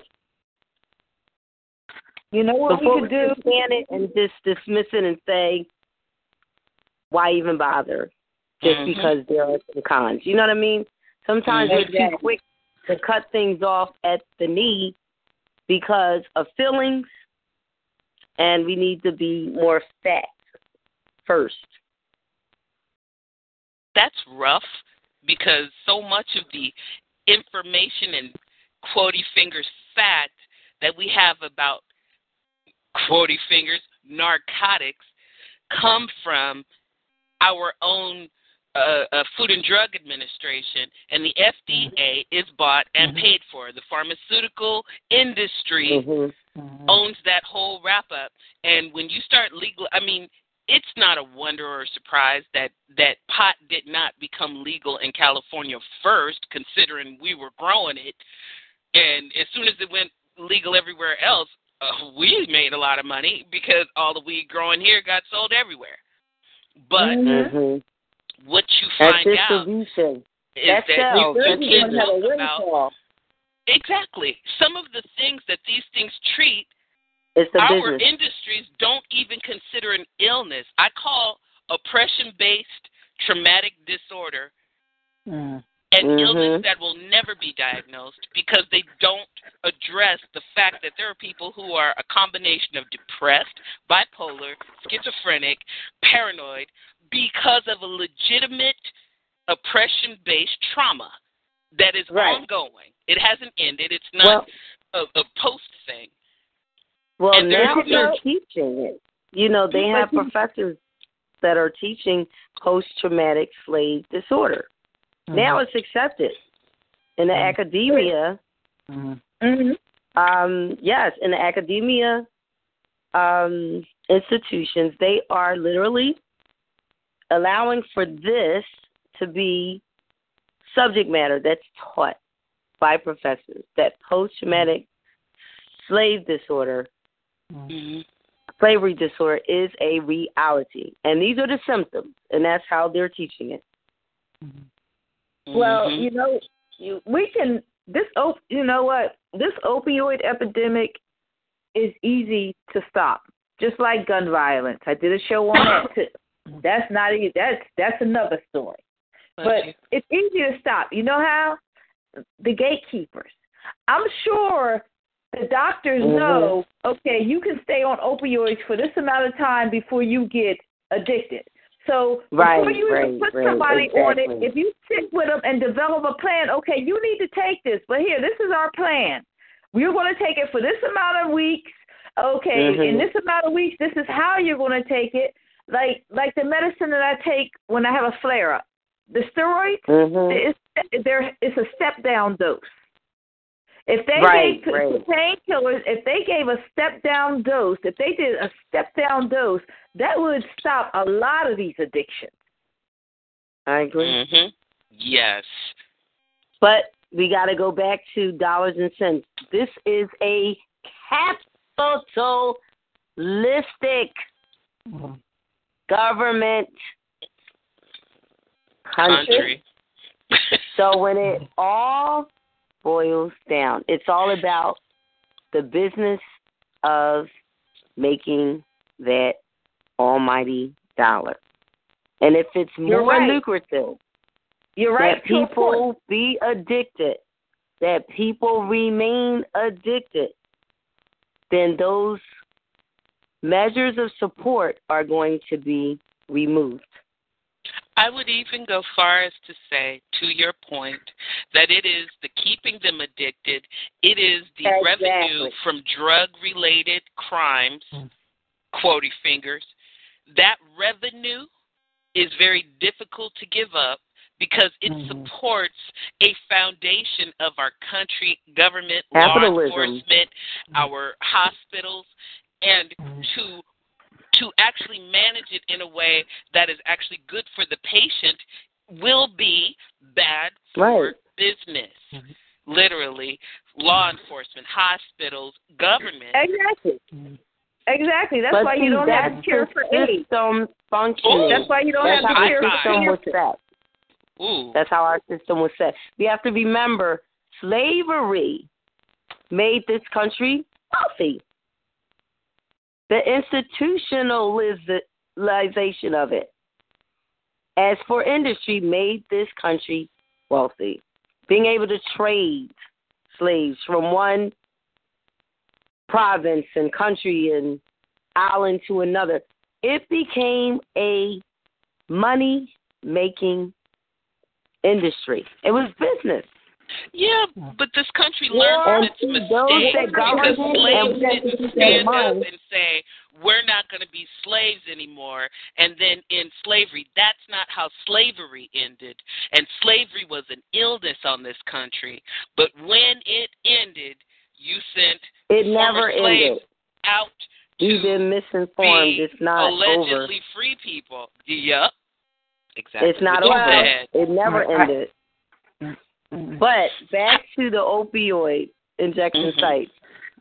We've got to stay focused. We want to see change. We want to see change, right? Right. You have to pay. There's going to be a price to pay. There's going to be some cons. There's going to be sacrifices. Unfortunately, yes. There's still going to be those that will die. We can't prevent the inevitable, but we've got to be willing. Are we willing to do what's necessary for change? That's the question. There's something you said. You said the people, this country is all about money. Those are the people that. Well, I'm not talking about everybody in this country, but I am talking about those that govern at the top. Yeah, I know. Those in government, that's how they get what they want. Yeah, capitalism has been. That's true to an extent, but another reason they get what they want is because with the money, they have a voice. And they're loud, and you hear them. And once again, that's why I have my show, because the person with the voice who screams the loudest is the person that gets taken care of. But also, there's something in the Bible. In the Bible, they say, I don't know it exactly. I'm not that good of a Christian, but in the Bible, they say the neighbor knocked on the door, and he kept knocking until his neighbor gave him some bread. And the neighbor gave him bread not because he liked him. He gave him bread because he got on his nerves, and he kept knocking. The people who get the person with the voice, the person who speaks the loudest, gets the help, and that's why I do my show, so people can have a voice. And they can be heard, and they can be helped. Okay, I'm done. I agree to that. I agree to that. And I'm hoping that everybody that can be present on the 19th of May will be present for that taping.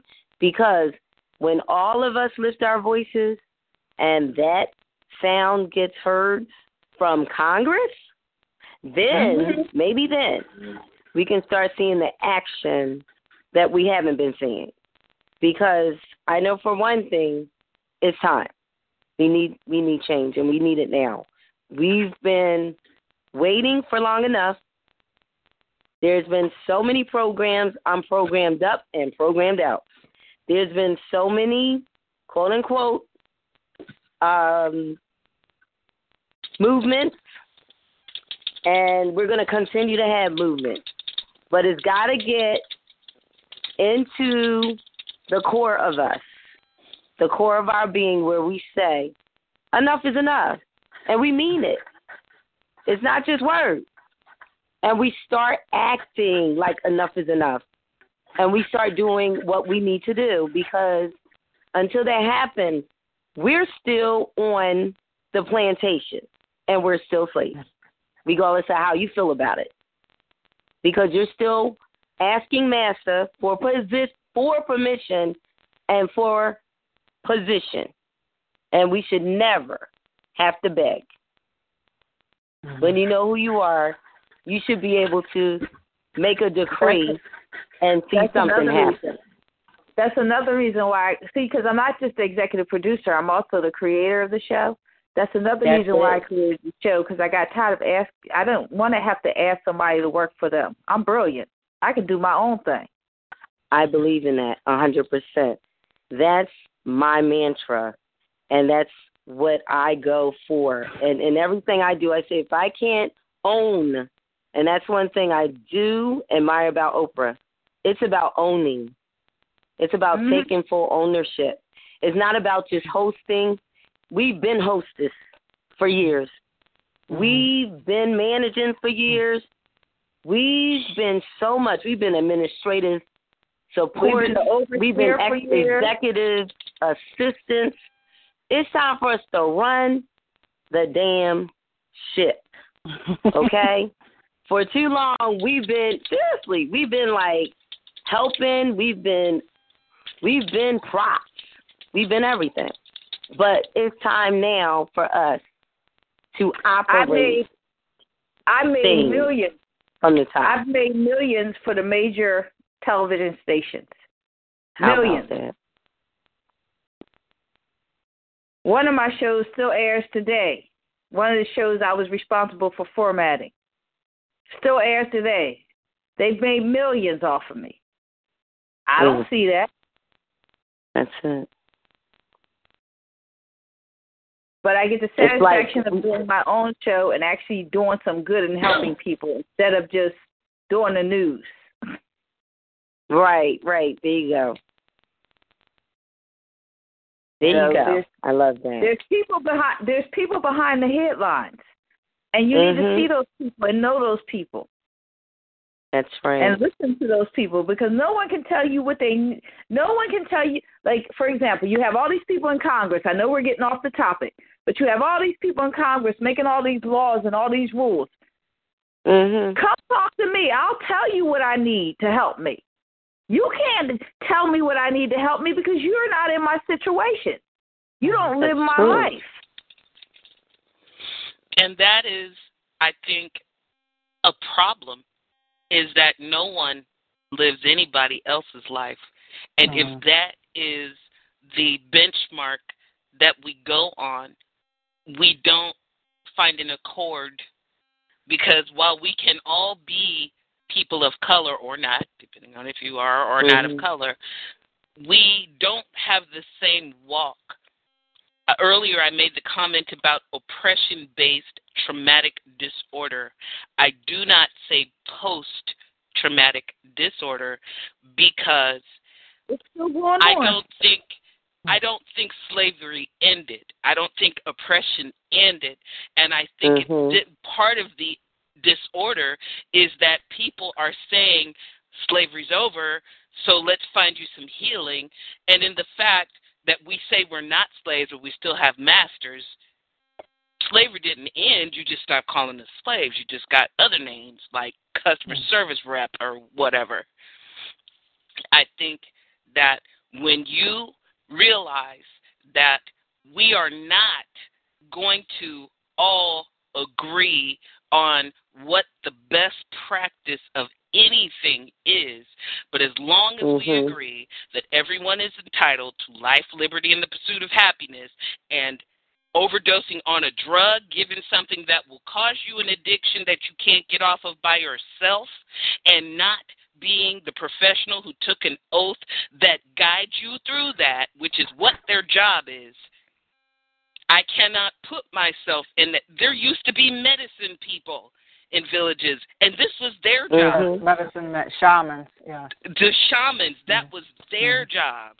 And their job was, you need to take this because you need to talk to the spirits, but you only need to take it once, and we're here to help you when you're done. And that's just not, aftercare is not a part of care anymore. Right. It's like everything's urgent agree now. on at least that. Listen, like I said, you go to the hospital, the first thing they want to do is just give you a painkiller so you'll leave them alone. Mm-hmm. Mm-hmm. Fix the problem. Don't medicate me. Fix my problem. Mm-hmm. That's right. And we rush the judgment. We don't really properly diagnose. There's no real triage centers anymore. It's like a rush to judgment. Oh, that person just do this. They're from that. I mean, we don't really listen anymore to really get to know what the problem truly is. So it's putting a Band-Aid on a sore that festers. Nothing's resolved. Mm-hmm. Or duct But tape. we can, and I keep staying hopeful, we can make that transition from that being stuck in this place where we see all these problems and they're not being resolved. We can make that transition from that place to progression where we're willing to see the change. And it starts within, where we make choices and we decide for ourselves that we don't want to keep seeing the same thing happening over and over. And we start doing things that we need to start doing. Sometimes it's us. We've been making excuses for why we're where we are. And the blame game goes on and the blame game goes on. It's his fault. It's her fault. It's their fault. And if this was different, and if I only had money, and we always say that, some of us, if I only had money, like that's going to fix what's broke. You will never have enough. You will never have enough. Trust me. You know, it's like, yeah, because sure enough, we know taxes increase. Taxes have increased.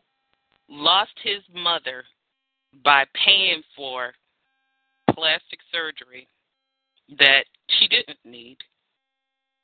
And she died, I believe, under anesthesia. I think that he does not believe he is fit to live, and so he has forfeit his common sense. His rudder in life is missing. I'm not giving that man excuses, but I will say this. I will say this.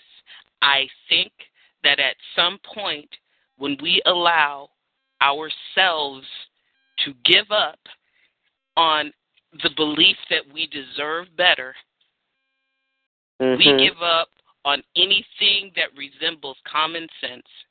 And that brother, I see the hell he has made for himself. If you listen to his earlier music, this is some incredible shit right now. Like, what happened? I haven't even listened to the recent stuff. I've been hearing stories.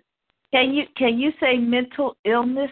Woo! Can you though? Wait. Wow. But the thing is, but this is the kicker. No one's saying it for him because he's a celebrity.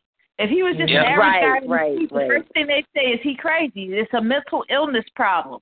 So, but instead of trying to get him help, what's everybody doing? Because you're thinking of Kanye. You're not thinking about the fact that he's mentally ill. Yes. And you know this is close to Mother's Day, and I said, is anybody dealing with that fact? It's a depression. It's a lot of things riding on him right now. It's close to Mother's Day. We're in May now. Yeah, that was a fluke accident. I never heard of anybody dying over plastic surgery. That is a trip, right? And he had all that money, and that's what she wanted. Someone who wanted to change the way they looked because they've never been comfortable with the way they looked. If you look at the pattern of what that whole chain of events was, your mother was a woman who did not accept her own being. And you paid for her to change it, and she died. What do you think you're thinking right now? Yeah, see, it's a lot on him. A lot on that conscience. A lot of things are riding on him. And I think sometimes you got to surround yourself with the right energy. I'm not trying to judge anybody, but, you know, it does matter. Birds of a feather flock together.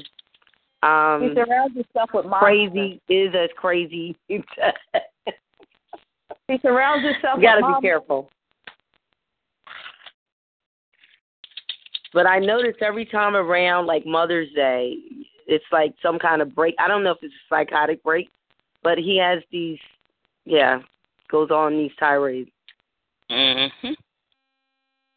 It's a pattern. I've been noticing, now over the years. Good call. And I just wonder who around him is really helping him. Like, the criticisms, come on. After so many years of seeing the same thing, this brother needs help.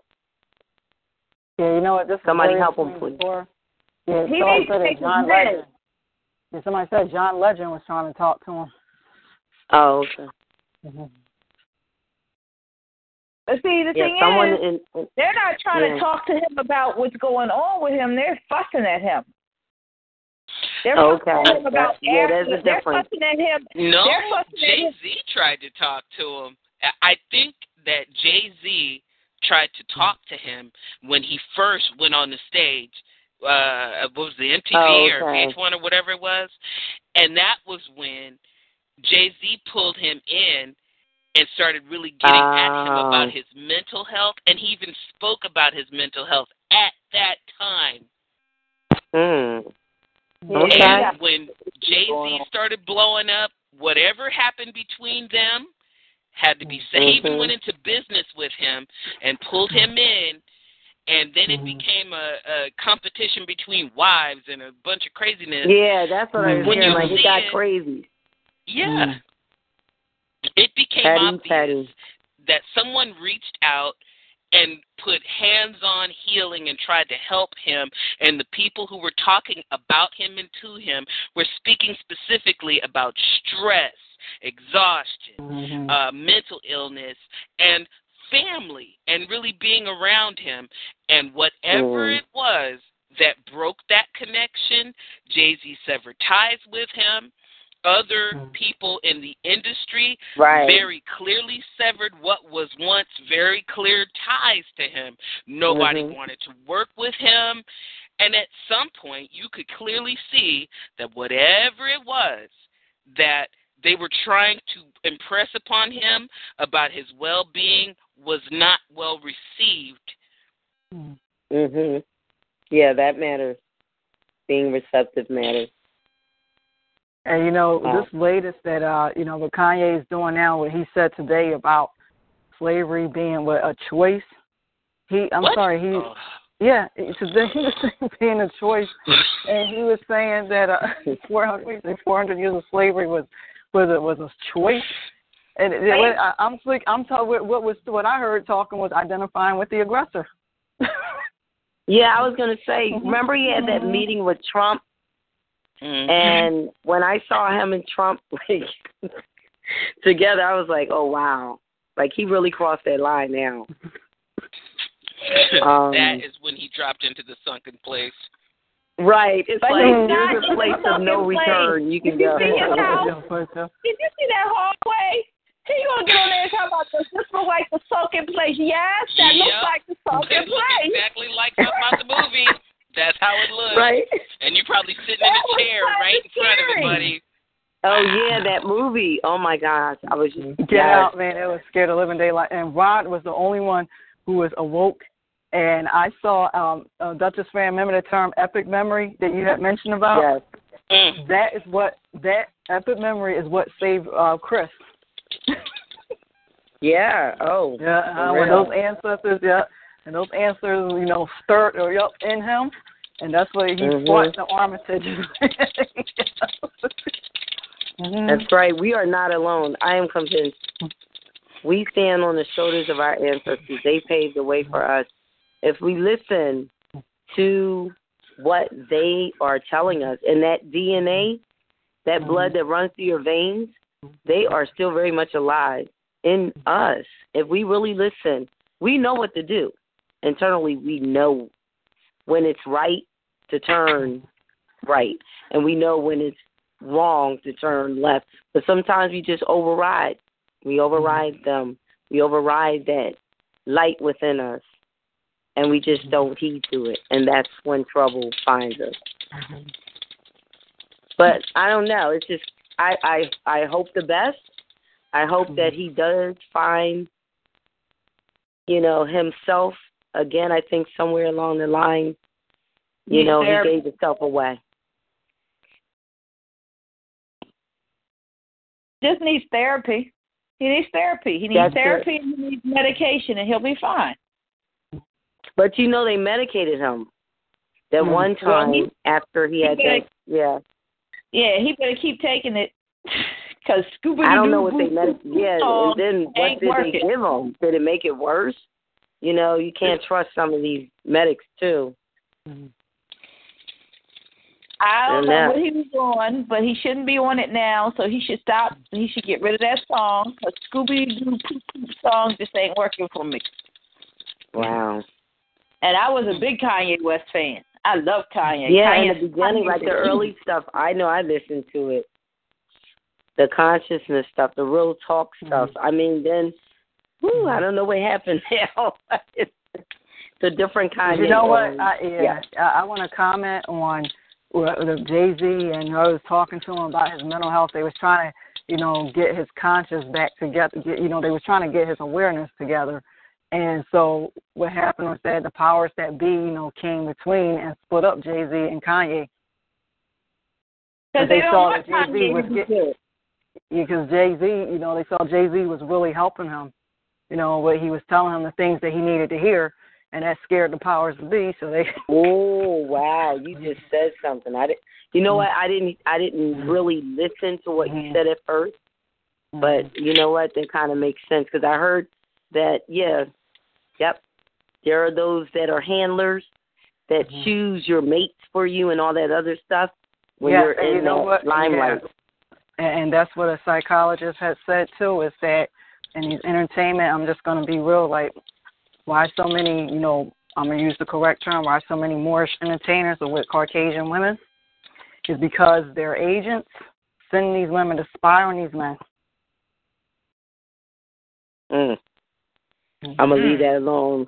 Because, look, we want to have this radio program still running come next Tuesday. They may try to shut us down. We telling too much truth. You know what? Yeah, I was just repeating what was said. We starting to tell too much truth right now. I think we need to. Oh, boy, we want to come back next week. We better be careful. All right, protected by the First Amendment, right? Freedom of speech. Yeah, we better know our rights, right? You gotta fight for your rights. Oh, wow. This is all conjecture. Right?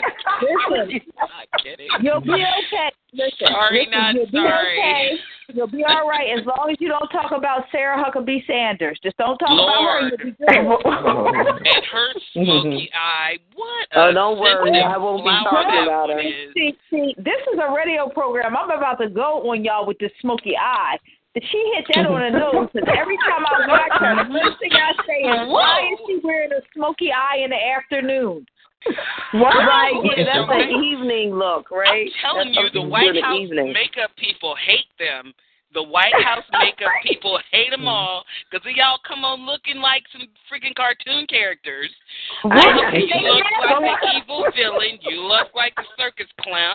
Y'all makeup people hate you. What's going on? Oh, my. Well, we know she didn't go to school for cosmetology now. Look here. And if she's doing her own makeup, you need to send all that L'Oreal back, girl. First of all, I heard she was 35. I heard she was 35. Who? Oh, see, I didn't. Are you serious? No. See, really? Wow. Wait. She's 35. You know what? Time has not not been kind. We are living on different topics. I thought much more. I thought a whole decade ahead of that. I got a beef with that. That.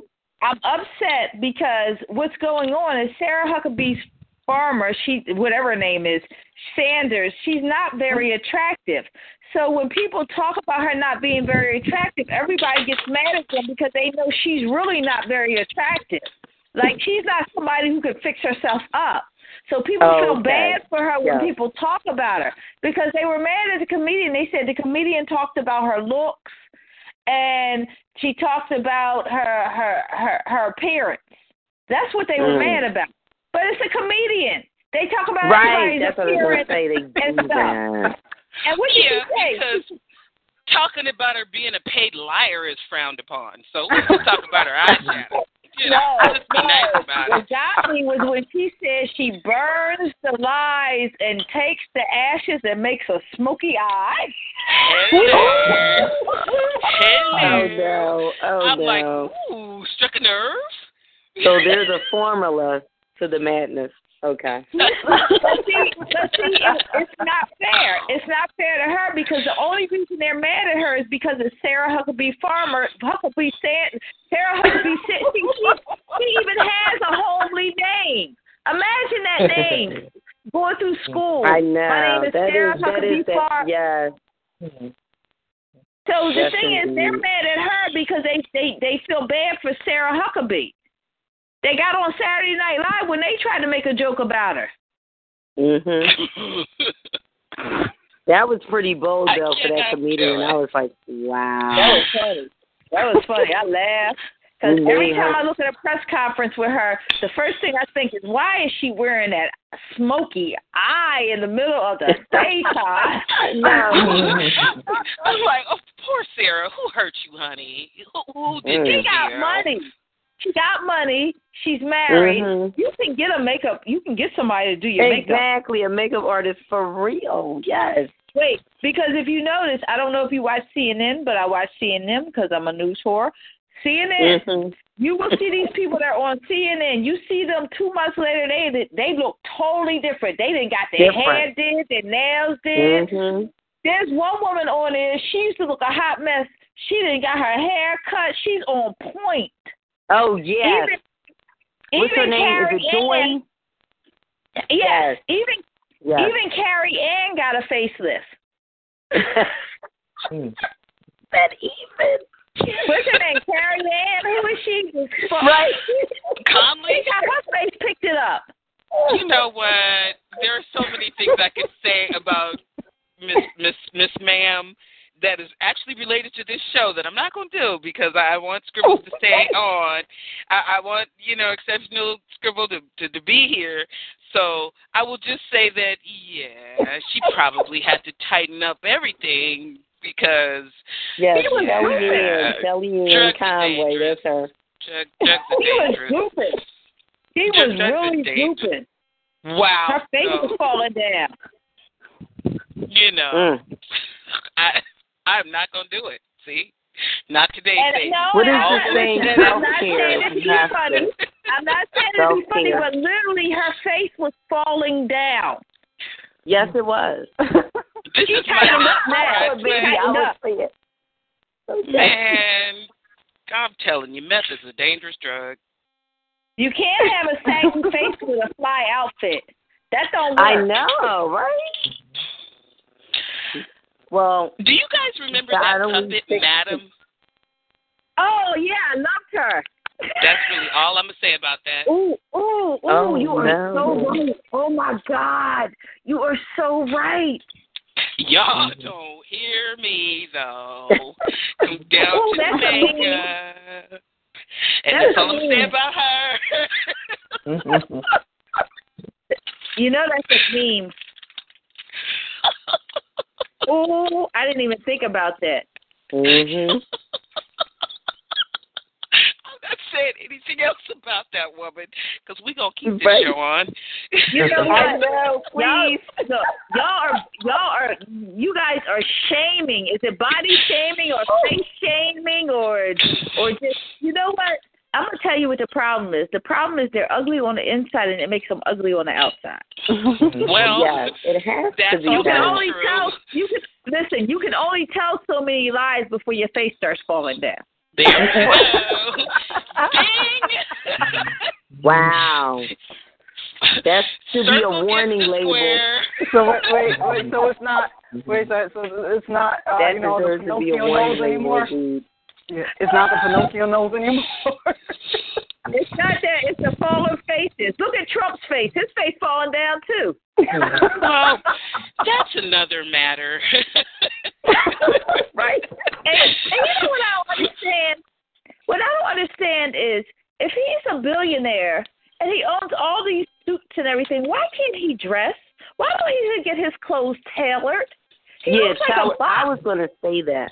Yeah, you know what? Always something. Because the White House stylists hate them. They dress poor Carrie Ann like some kind of extra from Popeye.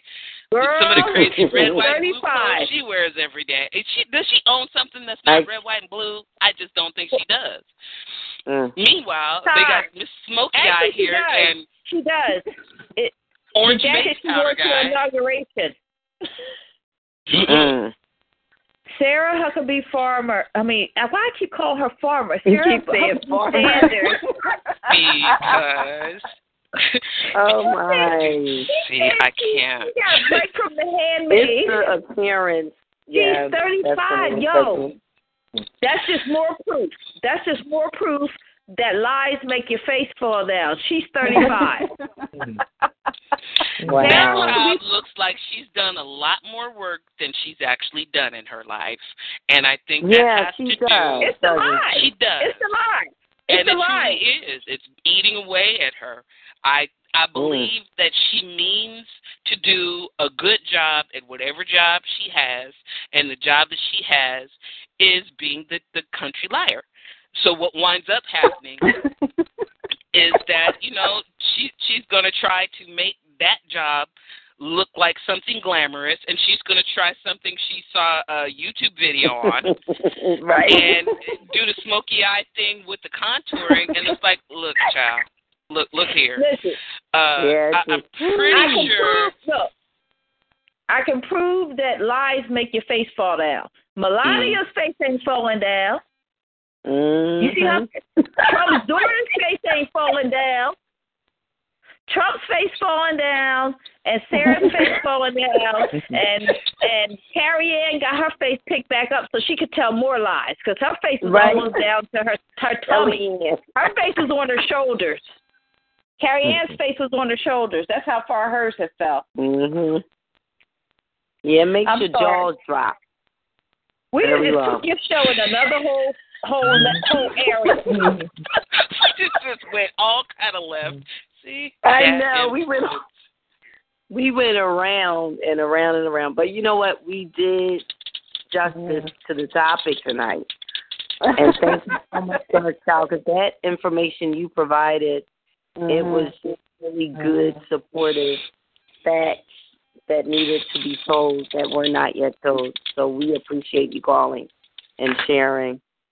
Thank you. Yes, indeed. It was an honor. And wow, I'm looking forward to being at that show on the 19th. I really am. I'm looking forward to meeting you. I appreciate all of you. Thank you so much. I really enjoyed myself, ladies. Thank you very much. Oh, you're very welcome. Thank you. And I'll be in touch about you coming on another time, and we'll have another topic that's a pressing one, within the community. I love how you always have topics that are relevant to the community. Very good. Continue. Thank you. You're very welcome. Well, was there anything, Deborah, that you wanted to share with Ms. Rhonda Gibson Pfeiffer or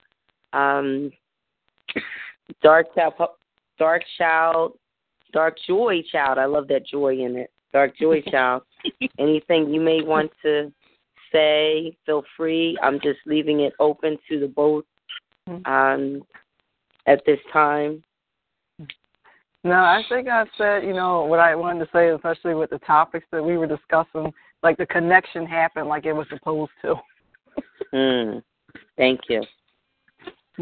I really hope that the poetry community, the poetry spoken word community picks up the torch, takes the baton, whatever needs to happen. Griots need to address this from a place not of judgment, but from reality. We are griots, and this topic needs to get some lift under it, because until you really know and you unlearn your programming, you are regurgitating your programming in rhyme, in bars, in prose, and you need to pick up new information.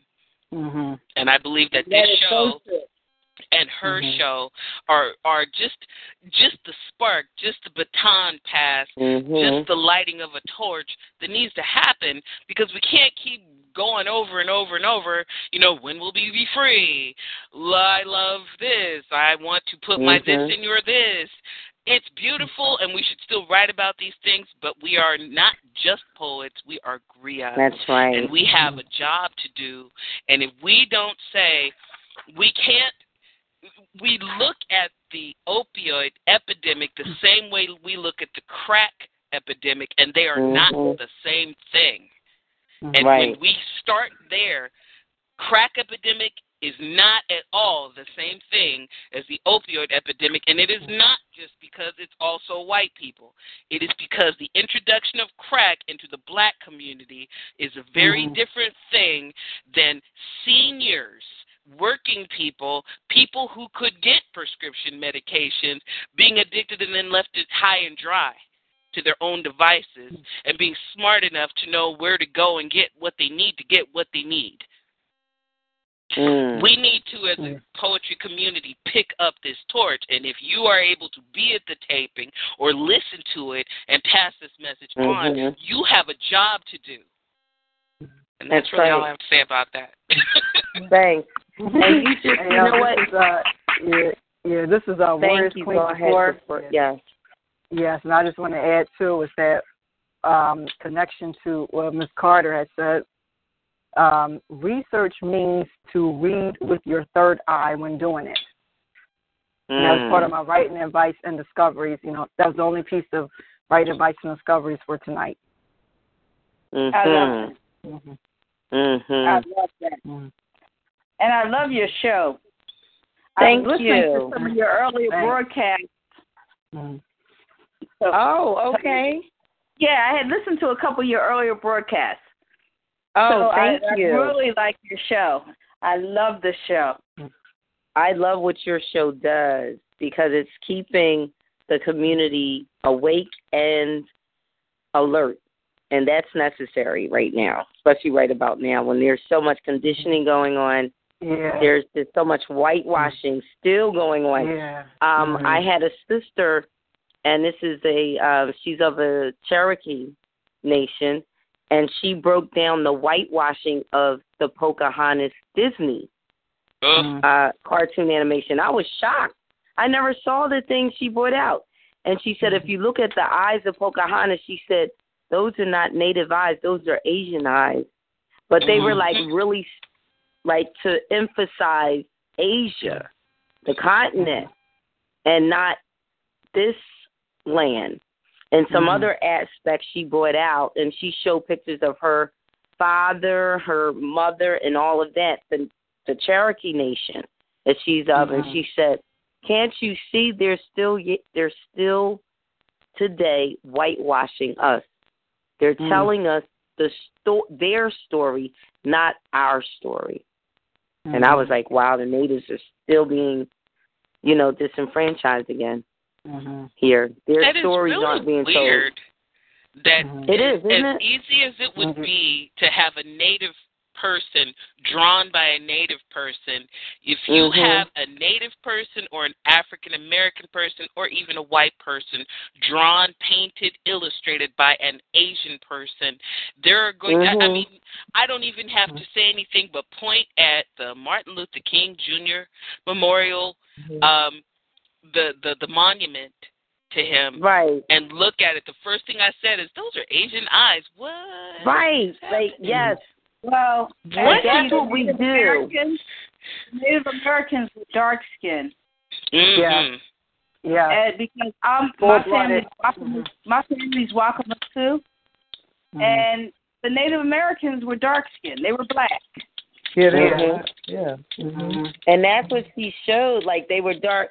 They had the straight hair or the wavy or kinky hair, but they were dark.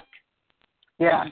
And the copper was a dark copper tone. It wasn't like this, like high yellow. Like Hollywood has done us such an injustice, you know. Yeah. But we shall overcome. we shall overcome today. We shall. Overcome. I invite you all. If you ever get the chance to travel, I was fortunate to be able to travel to Shanghai, China. And there is a sculpture of Buddha with this exact same face. Oh, yes. Really? I'm quite serious. I'm quite serious. It's huge, and it's in Shanghai. And if you look at the eyes, the nose, and even the lips, without the mustache and the hair, it is the same face. You know what's interesting regarding China? I was first that. emperor. Yeah, China's first emperor was a Moorish man. He had woolly hair, dark skin. Yeah, was Moorish. There you go. Yes, and the Chinese came from the African. Right. The African, the features. Just did a lecture on that. Yeah, that's where they. That's how they descended from the African prototype, because the African had the slanted eyes, and then as time went on, the Chinese became lighter, but they came from the African. Yeah, they came from us. They came from Africa. Yeah. We have the cat-shaped eyes. We don't have. That's right. Hood. She's right. Everyone came from us. Everyone. That little hooded thing at the corner of the eye that really has to do with blocking wind and sand, and that came from northern Africa because it was such a sandy climate. Right. And when you see what that hood is supposed to actually be doing for your face, when you close your eyes, if you have regular slits in your eyes like we do now, you wouldn't block that fine sand that blows. But it took closing your eyes and having it hood and actually block it. I know that I just went all biology on you, but the fact of the matter is that you look at other cultures and you see what our native culture was before we were raped, and what you see is another thing you'll see in China in the Buddhist temple is the different Buddhas. The god of war has dreadlocks and is black. He is like coal black and is angry. But he has the twisted. His hair is knots all over his head. When you walk in there and you see that giant thing, it's like, okay, what are you trying to tell me here? Well, what are you trying to tell me here? They know. Yes, there they was do. no it's just when they come here, they it's an indoctrination. Everybody that comes here gets indoctrinated by this westernized cultures, Eurocentric lie telling about the life or whatever they want to say. Eurocentrism. That's what it is. Eurocentrism. Proof that Westerners mess up everything. And I'm just going to break this out there. I don't know if you guys saw the movie. Did anyone see the movie, the new Avenger movie? Nope, and I'm okay now because it's been spoiled for me so badly. Yeah, don't tell us, please. I'm okay, then I won't I'm say waiting anything. for the hype to die down. I just do this for some reason, then I go. At this point, I am so angry that so much of the movie has been spoiled for me by phone. Really? People have called me to say, girl, they're giving it away. Blah, blah, blah, blah, and then posted it to my page. And I'm like, okay, well, I ain't paying to see it. Thank you. I'll see it on cable. And that is only because I really wanted to know how this was going to play out. And now what I want to know more than anything is what possessed people to come out and just post videos and call everybody they know and tell it. What? Just... So what I will say to that is I haven't seen it, but I already know a lot of the key parts, And so now I'm just going to look it up. Look at all the spoilers. I know the stuff that just ruined it for me. Ugh. Well, I don't want to ruin it for you, but once you see it, you'll know Westerners destroy everything. You don't open up. I think that when you have people that actually believe that they can get in a boat, go to another place from where they're from, where there are people, where there are actual living, breathing people, and say, I have discovered this new place. No, you didn't. We already here. Why are you discovering something where there are people? If there were just animals and plants, you discovered some new shit. But no, you've just discovered it, and I'm going to name it whatever, and I'm going to name it after my daughter or my dog or whatever. I'm like, yeah, okay, well, look here. We actually are here, but we'd like to be cool with you. Okay, I'm going to give you these smallpox blankets and trade you some wamba mints and some fucking nuts and some shells for 14,000 acres and some shit. I think that it's not even ruiners. It is that if you don't accept my offer, I will kill you. Yeah, if you don't accept Christ as your personal Lord and Savior, when we send you some priests, we're going to kill you. And so it's Haven't a whole you noticed that everywhere they've gone, they've done that? Haven't you noticed that white people know? See, I'm about to say something I shouldn't say. Caucasians cannot coexist with other groups. No matter where they have gone, they have done the exact same thing to every group. They even do it. They can't listen. They can't even appreciate God's beauty. They have to conquer every mountain. They got to go the deepest in the sea, the deepest in the space. That's just their makeup. They have never coexisted with anyone. I believe that would be, there is something to that. Right. And I will preface that from just what my dad made me study. It's fair. It's fair. That when you discover I think it's a coding. Who have no genetic coding. They have no pigmentation. They are covered in hair. They live in caves when you discover them. When you discover them, and you're not even sure that you're the same species because they are literally covered in hair, there was a transition from Homo erectus to Homo sapien to Homo erectus. And the people who had not yet transitioned are living in caves and hiding. You find them, and by the time you discover that they are basically the same species as you have used them as you do other animals, and then you decide that you're not going to use them as animals because they're people, and you treat them as people, and over time they resent you for what you did to them before.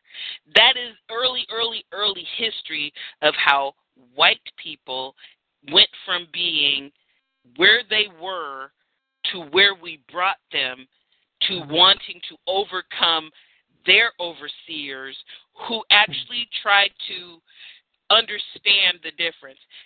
I'm not making that up. Thank God my dad's a teacher because he made me look it up. There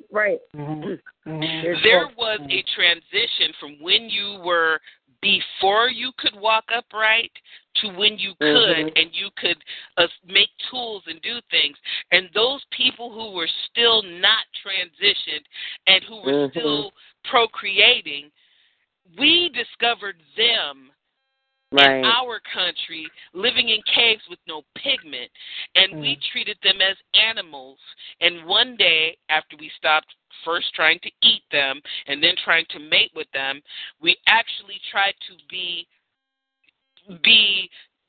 true custodians of the world and realize that these people have the same parts and lungs and hearts and stuff as we do, so maybe we should stop trying to treat them as animals and treat them as people, and did that. And the result was that they then went their own way, moved away from the people who were higher than they were, and when they got their shit together, decided they were going to go out and conquer. And what they did was merciless from not having developed. That there is no two ways about that, and they can try to bury that history as long as they want to with Bibles and readjusted history and all they want to. The fact of the matter is you didn't develop, and then you started having babies undeveloped, and then you started teaching them, when you see them brown people, you should kill them. Okay. And that is exactly what we're dealing with right now. And when they got the opportunity to have their own country, they went back to the country that actually had brown people and overcame them with guns and overcame them with trade and did what we're dealing with right now. Right now. I'm sorry, I sound like a preacher. I'm shutting up now. See, I look at it another way. I think they're scared. Well, I know they're scared, and I'm going to tell you what they're afraid of. They're afraid of the fact that soon they will be extinct. Right. They won't exist. But see, we're not doing to them what they're doing. Right. What happened was they're trying genocide to exterminate us. But nature itself, if you really study what's going on with them, nature itself is eliminating them. That's not us. And I do believe they're afraid of that because the sun would give solar energy to everything that's living. That's what's killing them. That's not us. This is nature. You know what? It's the universe. You know what? I remember reading this. This is the universe. Why can't you live in the sun? I mean, to me, you're a vampire. You're a parasite. Something's wrong with you. Genetic coding tells me something's wrong with you. You are genetically mutant. But wait, it's not even that they can't live in the sun. The situation is because of the mixing. You can't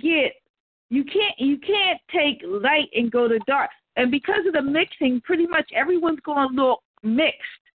And there's not going to be any Caucasian. There's not going to be any pale people anymore. Yeah. And that fear causes them to attack and try to conquer and destroy everything that's going to destroy them. We're not doing it consciously. They brought it on themselves by coming to get us. They should have left us where we were. Well, we have to remember from World War II with Hitler, where we were, they want to dominate the earth. They believe that's their mission. They believe that's their mission to dominate the world. They'd be extreme right now if they had left us where we were. I'm sorry, go ahead. I'm sorry, but the cloning, that was never us. That was not something that we started. Hitler and World War II, if you ever get a chance to really study what that was all about, they wanted to be the master race. They knew we were. That's why when Hitler went to the Olympics, and I believe it was Jesse Owens, when he won that medal, Hitler could not stand to see that because for him, that dethroned everything that was principle that he knew that he was supposed to do for that race. He couldn't see it not happening. And he saw on that day it's never going to happen. I really believe it was a slap in the face to Hitler. What you're trying to accomplish with your army and with trying to make the master race blue-eyed and blonde hair, what you're trying to achieve is cloning, because I found out, they were even doing cloning back then. And they were paying women who had blonde hair and blue eyes to conceive, to keep populating. They wanted more of the blonde hair because they know, I really believe, they know. When it comes 2030, 2040, there's not hardly going to be any of them existent. They already know. They see the handwriting on the wall. And it's not us doing it to them. This is nature. Nature has a way of balancing itself. You cannot say, I'm going to eliminate the master race or genius or God genius because I want this place to be. You cannot change Right. What's already set in motion by the universe. You will cause a consequence and recompense, and that's what you're dealing with.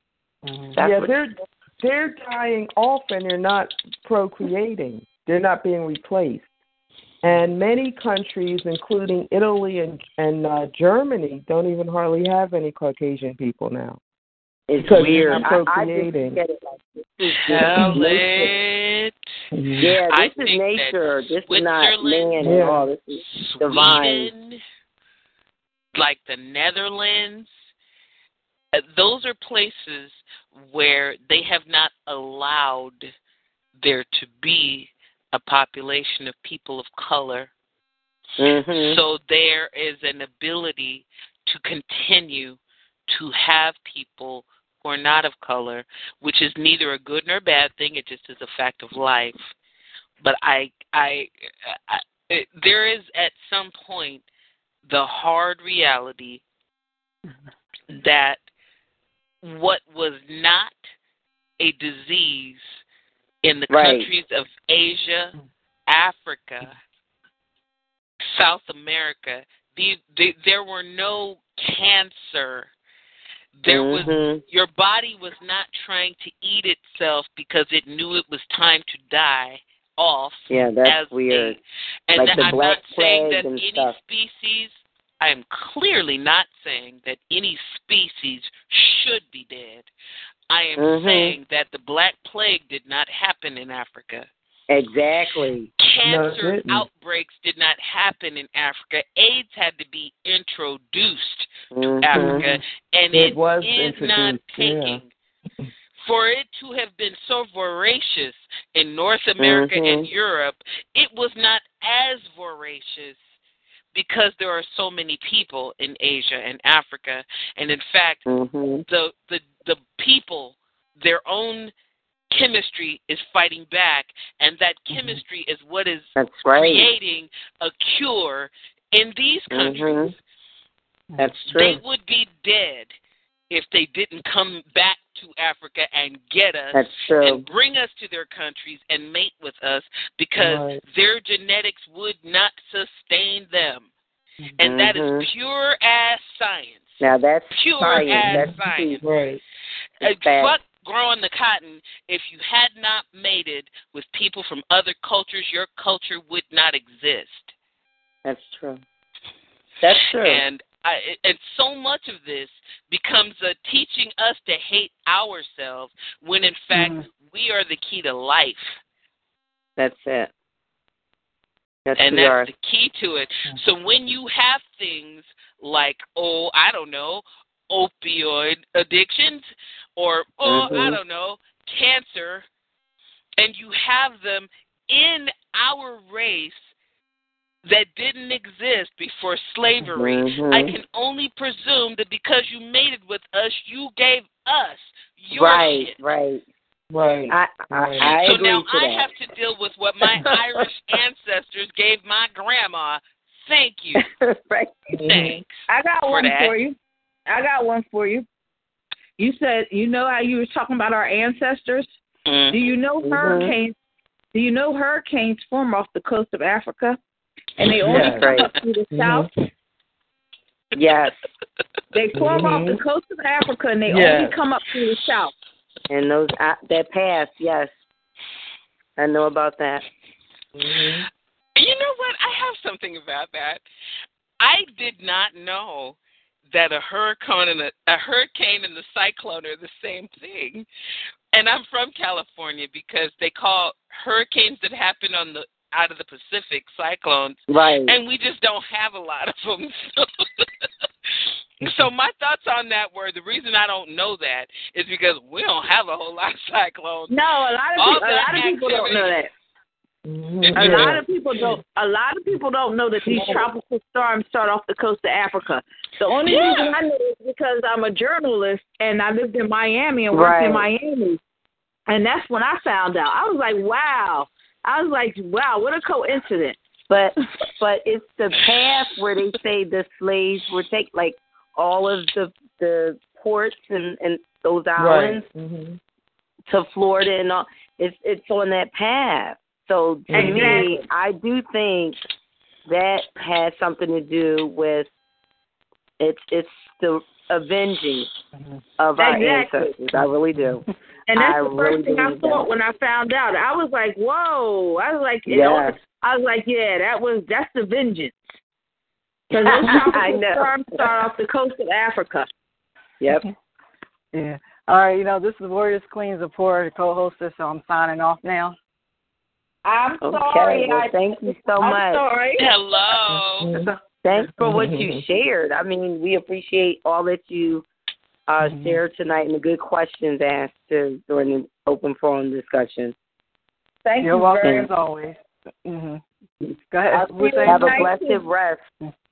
And we'll be back next Tuesday, I promise. Nice to hear you again. All right, Ms. Carter. All right, good night, everyone. Good night. Good night. All right, bye-bye. Wow, we definitely, we're going in deep. Well, I must say I have to wrap up tonight's show, but we will, of course, have Rhonda Gibson-Pfeiffer back because we know she has much more to discuss, and she's always in discussion about topics that are relevant to our community. So we want to continue to promote what she does. And Rhonda, just to give you a heads up, Dark Joy Child, she is a radio show hostess herself, and she's an awesome writer. She has a published book out. She's a poet. She's so much. I definitely want you two to exchange information. You got to connect. And, definitely, Dark Child, you'll want to have Rhonda Gibson-Pfeiffer on your show and vice versa. Yes, I do. My name and is we're all Sylvia on Facebook. Blaylock, and you can catch me on Facebook because I sure want you on my show. And wow. And I know I just acted a straight ass on this show, and I'm sorry. But thank you for having such a... You are always honorable. You are always honorable. This is me, and I know I just show me. I do. Right? I'm trying to bite it. my tongue and went, shit. Look, if you can't show you're not invited, okay? So you're always welcome on the show. It was my absolute privilege to meet you, ma'am. You are just phenomenal. Did she drop? Rhonda? Yeah, I think her call probably just dropped. Dang it. Then I will say, man, Sage. But you know what? I'm gonna inbox you her link. Thank you. Yes, indeed. So you two can correspond. But thank you so much for calling in. That information was so needed too. It was on point. You were on time with it because we were leading up to that part. So that was great. Thank you so much again. Thank you. Thank you. You're so welcome. Well, listen, we'll be back next Tuesday. I promise we won't talk about Sarah Huckabee. I'm sorry for all the Sarah Huckabee shows. We love your show, Smoky Eye Girl. I know. Do you? Do you, right, Sarah? Right. Do you? Look, she definitely made a fashion statement that people will be talking about for centuries.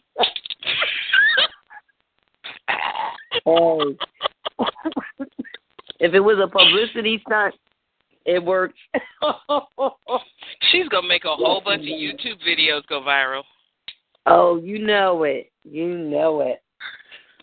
I'm telling you. Wow. Well, thanks again, everyone, for tuning in. We will be back, and I'm going to give the mic now to my dear sis, poet.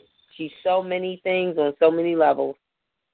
Sylvia Blaylock. At this time, you can share about your show, your platform, and how people can tune in and support you. Oh, my goodness. Yes, indeed. See, I'm not shy, y'all. I was just taking off guard. Right. When I am not Dark Joy Child, I am Sylvia Louise Blaylock. I am on Epiphany Radio. My show is on Monday nights, Poetry in the Raw. I am Monday nights at 9 p.m. Eastern Standard Time. If you Facebook search Poetry in the Raw, you will find the link to my show. I have a book out. It is Uprising, a book of poetry.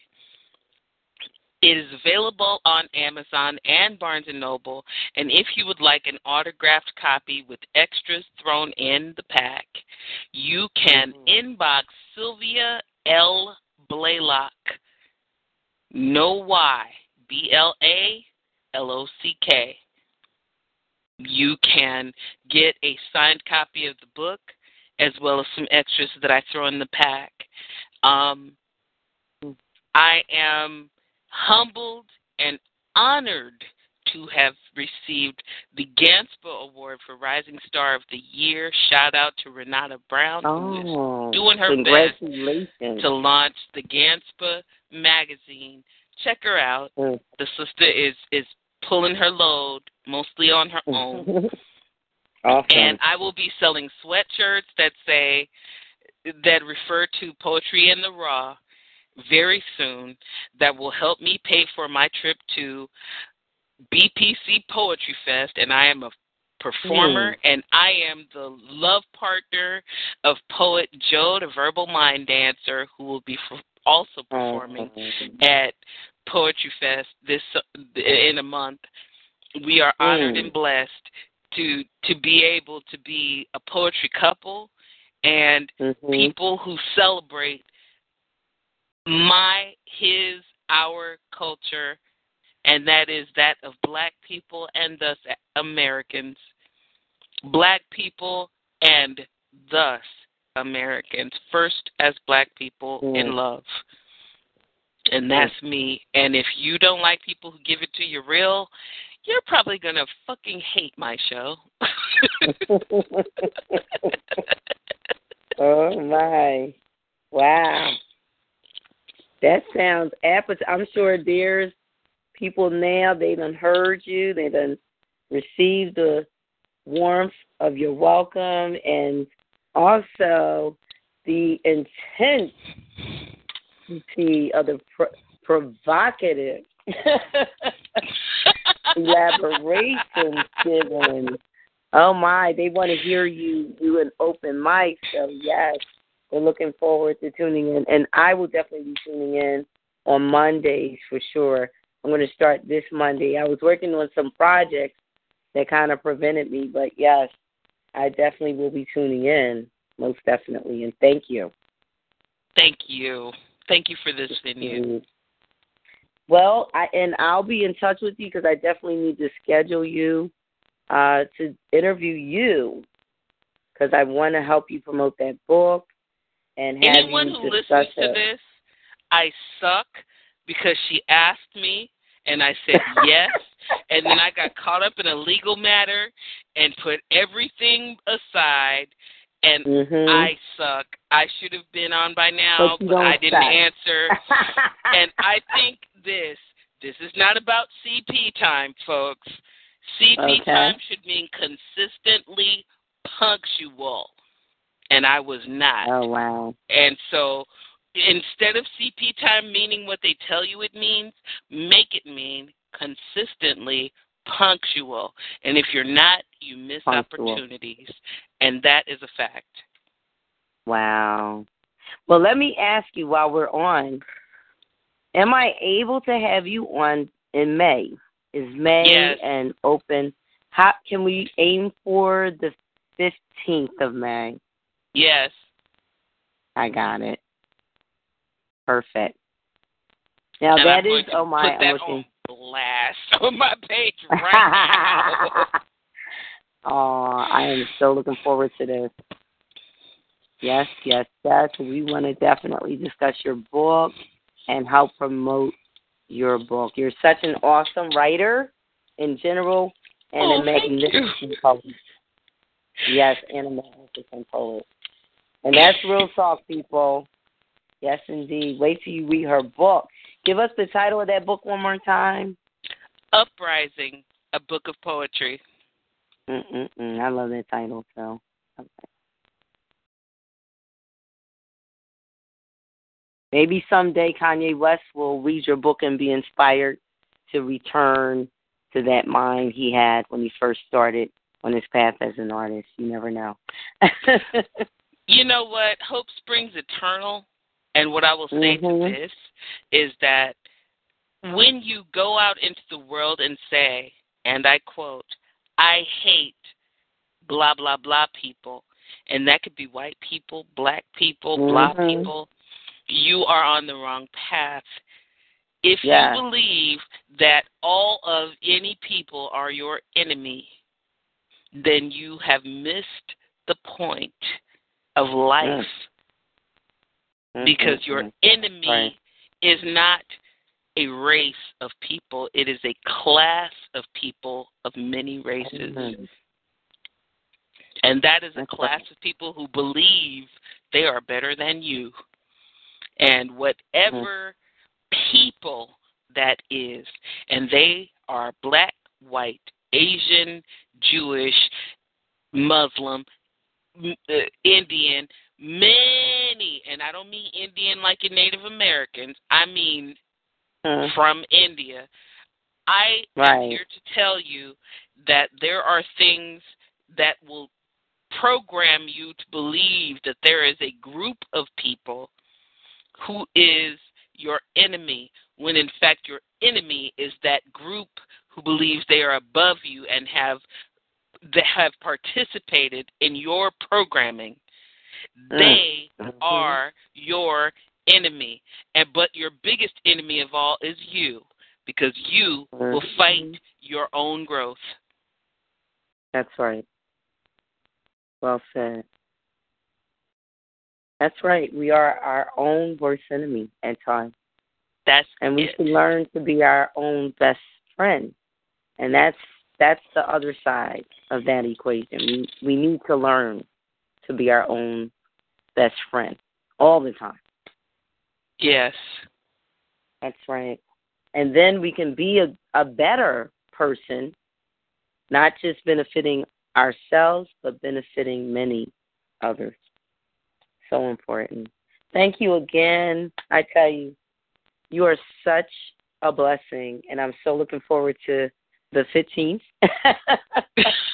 I'm going to have a special surprise. I'm not going to let it out the bag until the 15th, but I'm going to have a special surprise for you on that day. I'm going to have special guests on, and something special is going to happen. That's all I'm going to say. But you're going to be in the spotlight. Be prepared for a good experience. Absolutely, absolutely. If you get my mom, I'm going to cry. So I'm going to say, if you get my mom, I'm going to cry.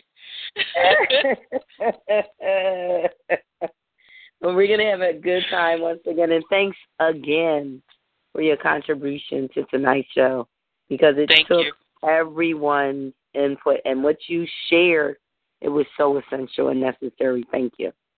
Yes, indeed. Thank you. I'm honored and humbled. And peace and blessings to everyone. Have a blessed night, a blessed rest, peaceful evening time. To those that are just getting up because you have to go to work and do the night shift, the graveyard shift, peace and blessings to you. Safe travels. And to everyone, past, present, and future, best of success is yours. Just take ownership of what it is. It's already yours. It's not something that you have to go and buy, purchase. It's not something that you have to become. It's already innate, inbred in you. You've given birth to it. You've given birth to the better you, but you just don't know it yet. So now it's time for you to recognize. Look at yourself in the mirror if you have to, 3 times a day, positive affirmations. I am somebody. I am somebody. 3 times a day, I am somebody. And then once you get it, you got it, it's good, then start saying 3 times a day, I will, I can, I do. Once you get that, you got it, and it's good, say, I am the best that I can be, and just let it ride. There you go. Bless yourself, and then you're a blessing to others. Have a wonderful life, everyone. Join us again. Next week, we're going to resume to our regular time, 8 p.m. Eastern Standard Time. Peace and blessings, everyone. Hey guys, it is Ryan. I'm not sure if you know this about me, but I'm a bit of a fun fanatic when I can. I like to work, but I like fun too. It's a thing. And now the truth is out there. I can tell you about my favorite place to have fun. Chumba Casino. They have hundreds of social casino style games to choose from with new games released each week. You can play for free anytime, anywhere. And each day brings a new chance to collect daily bonuses. So join me in the fun. Sign up now at ChumbaCasino.com. No purchase necessary. VGW Group. Void where prohibited by law. See terms and conditions. 18+.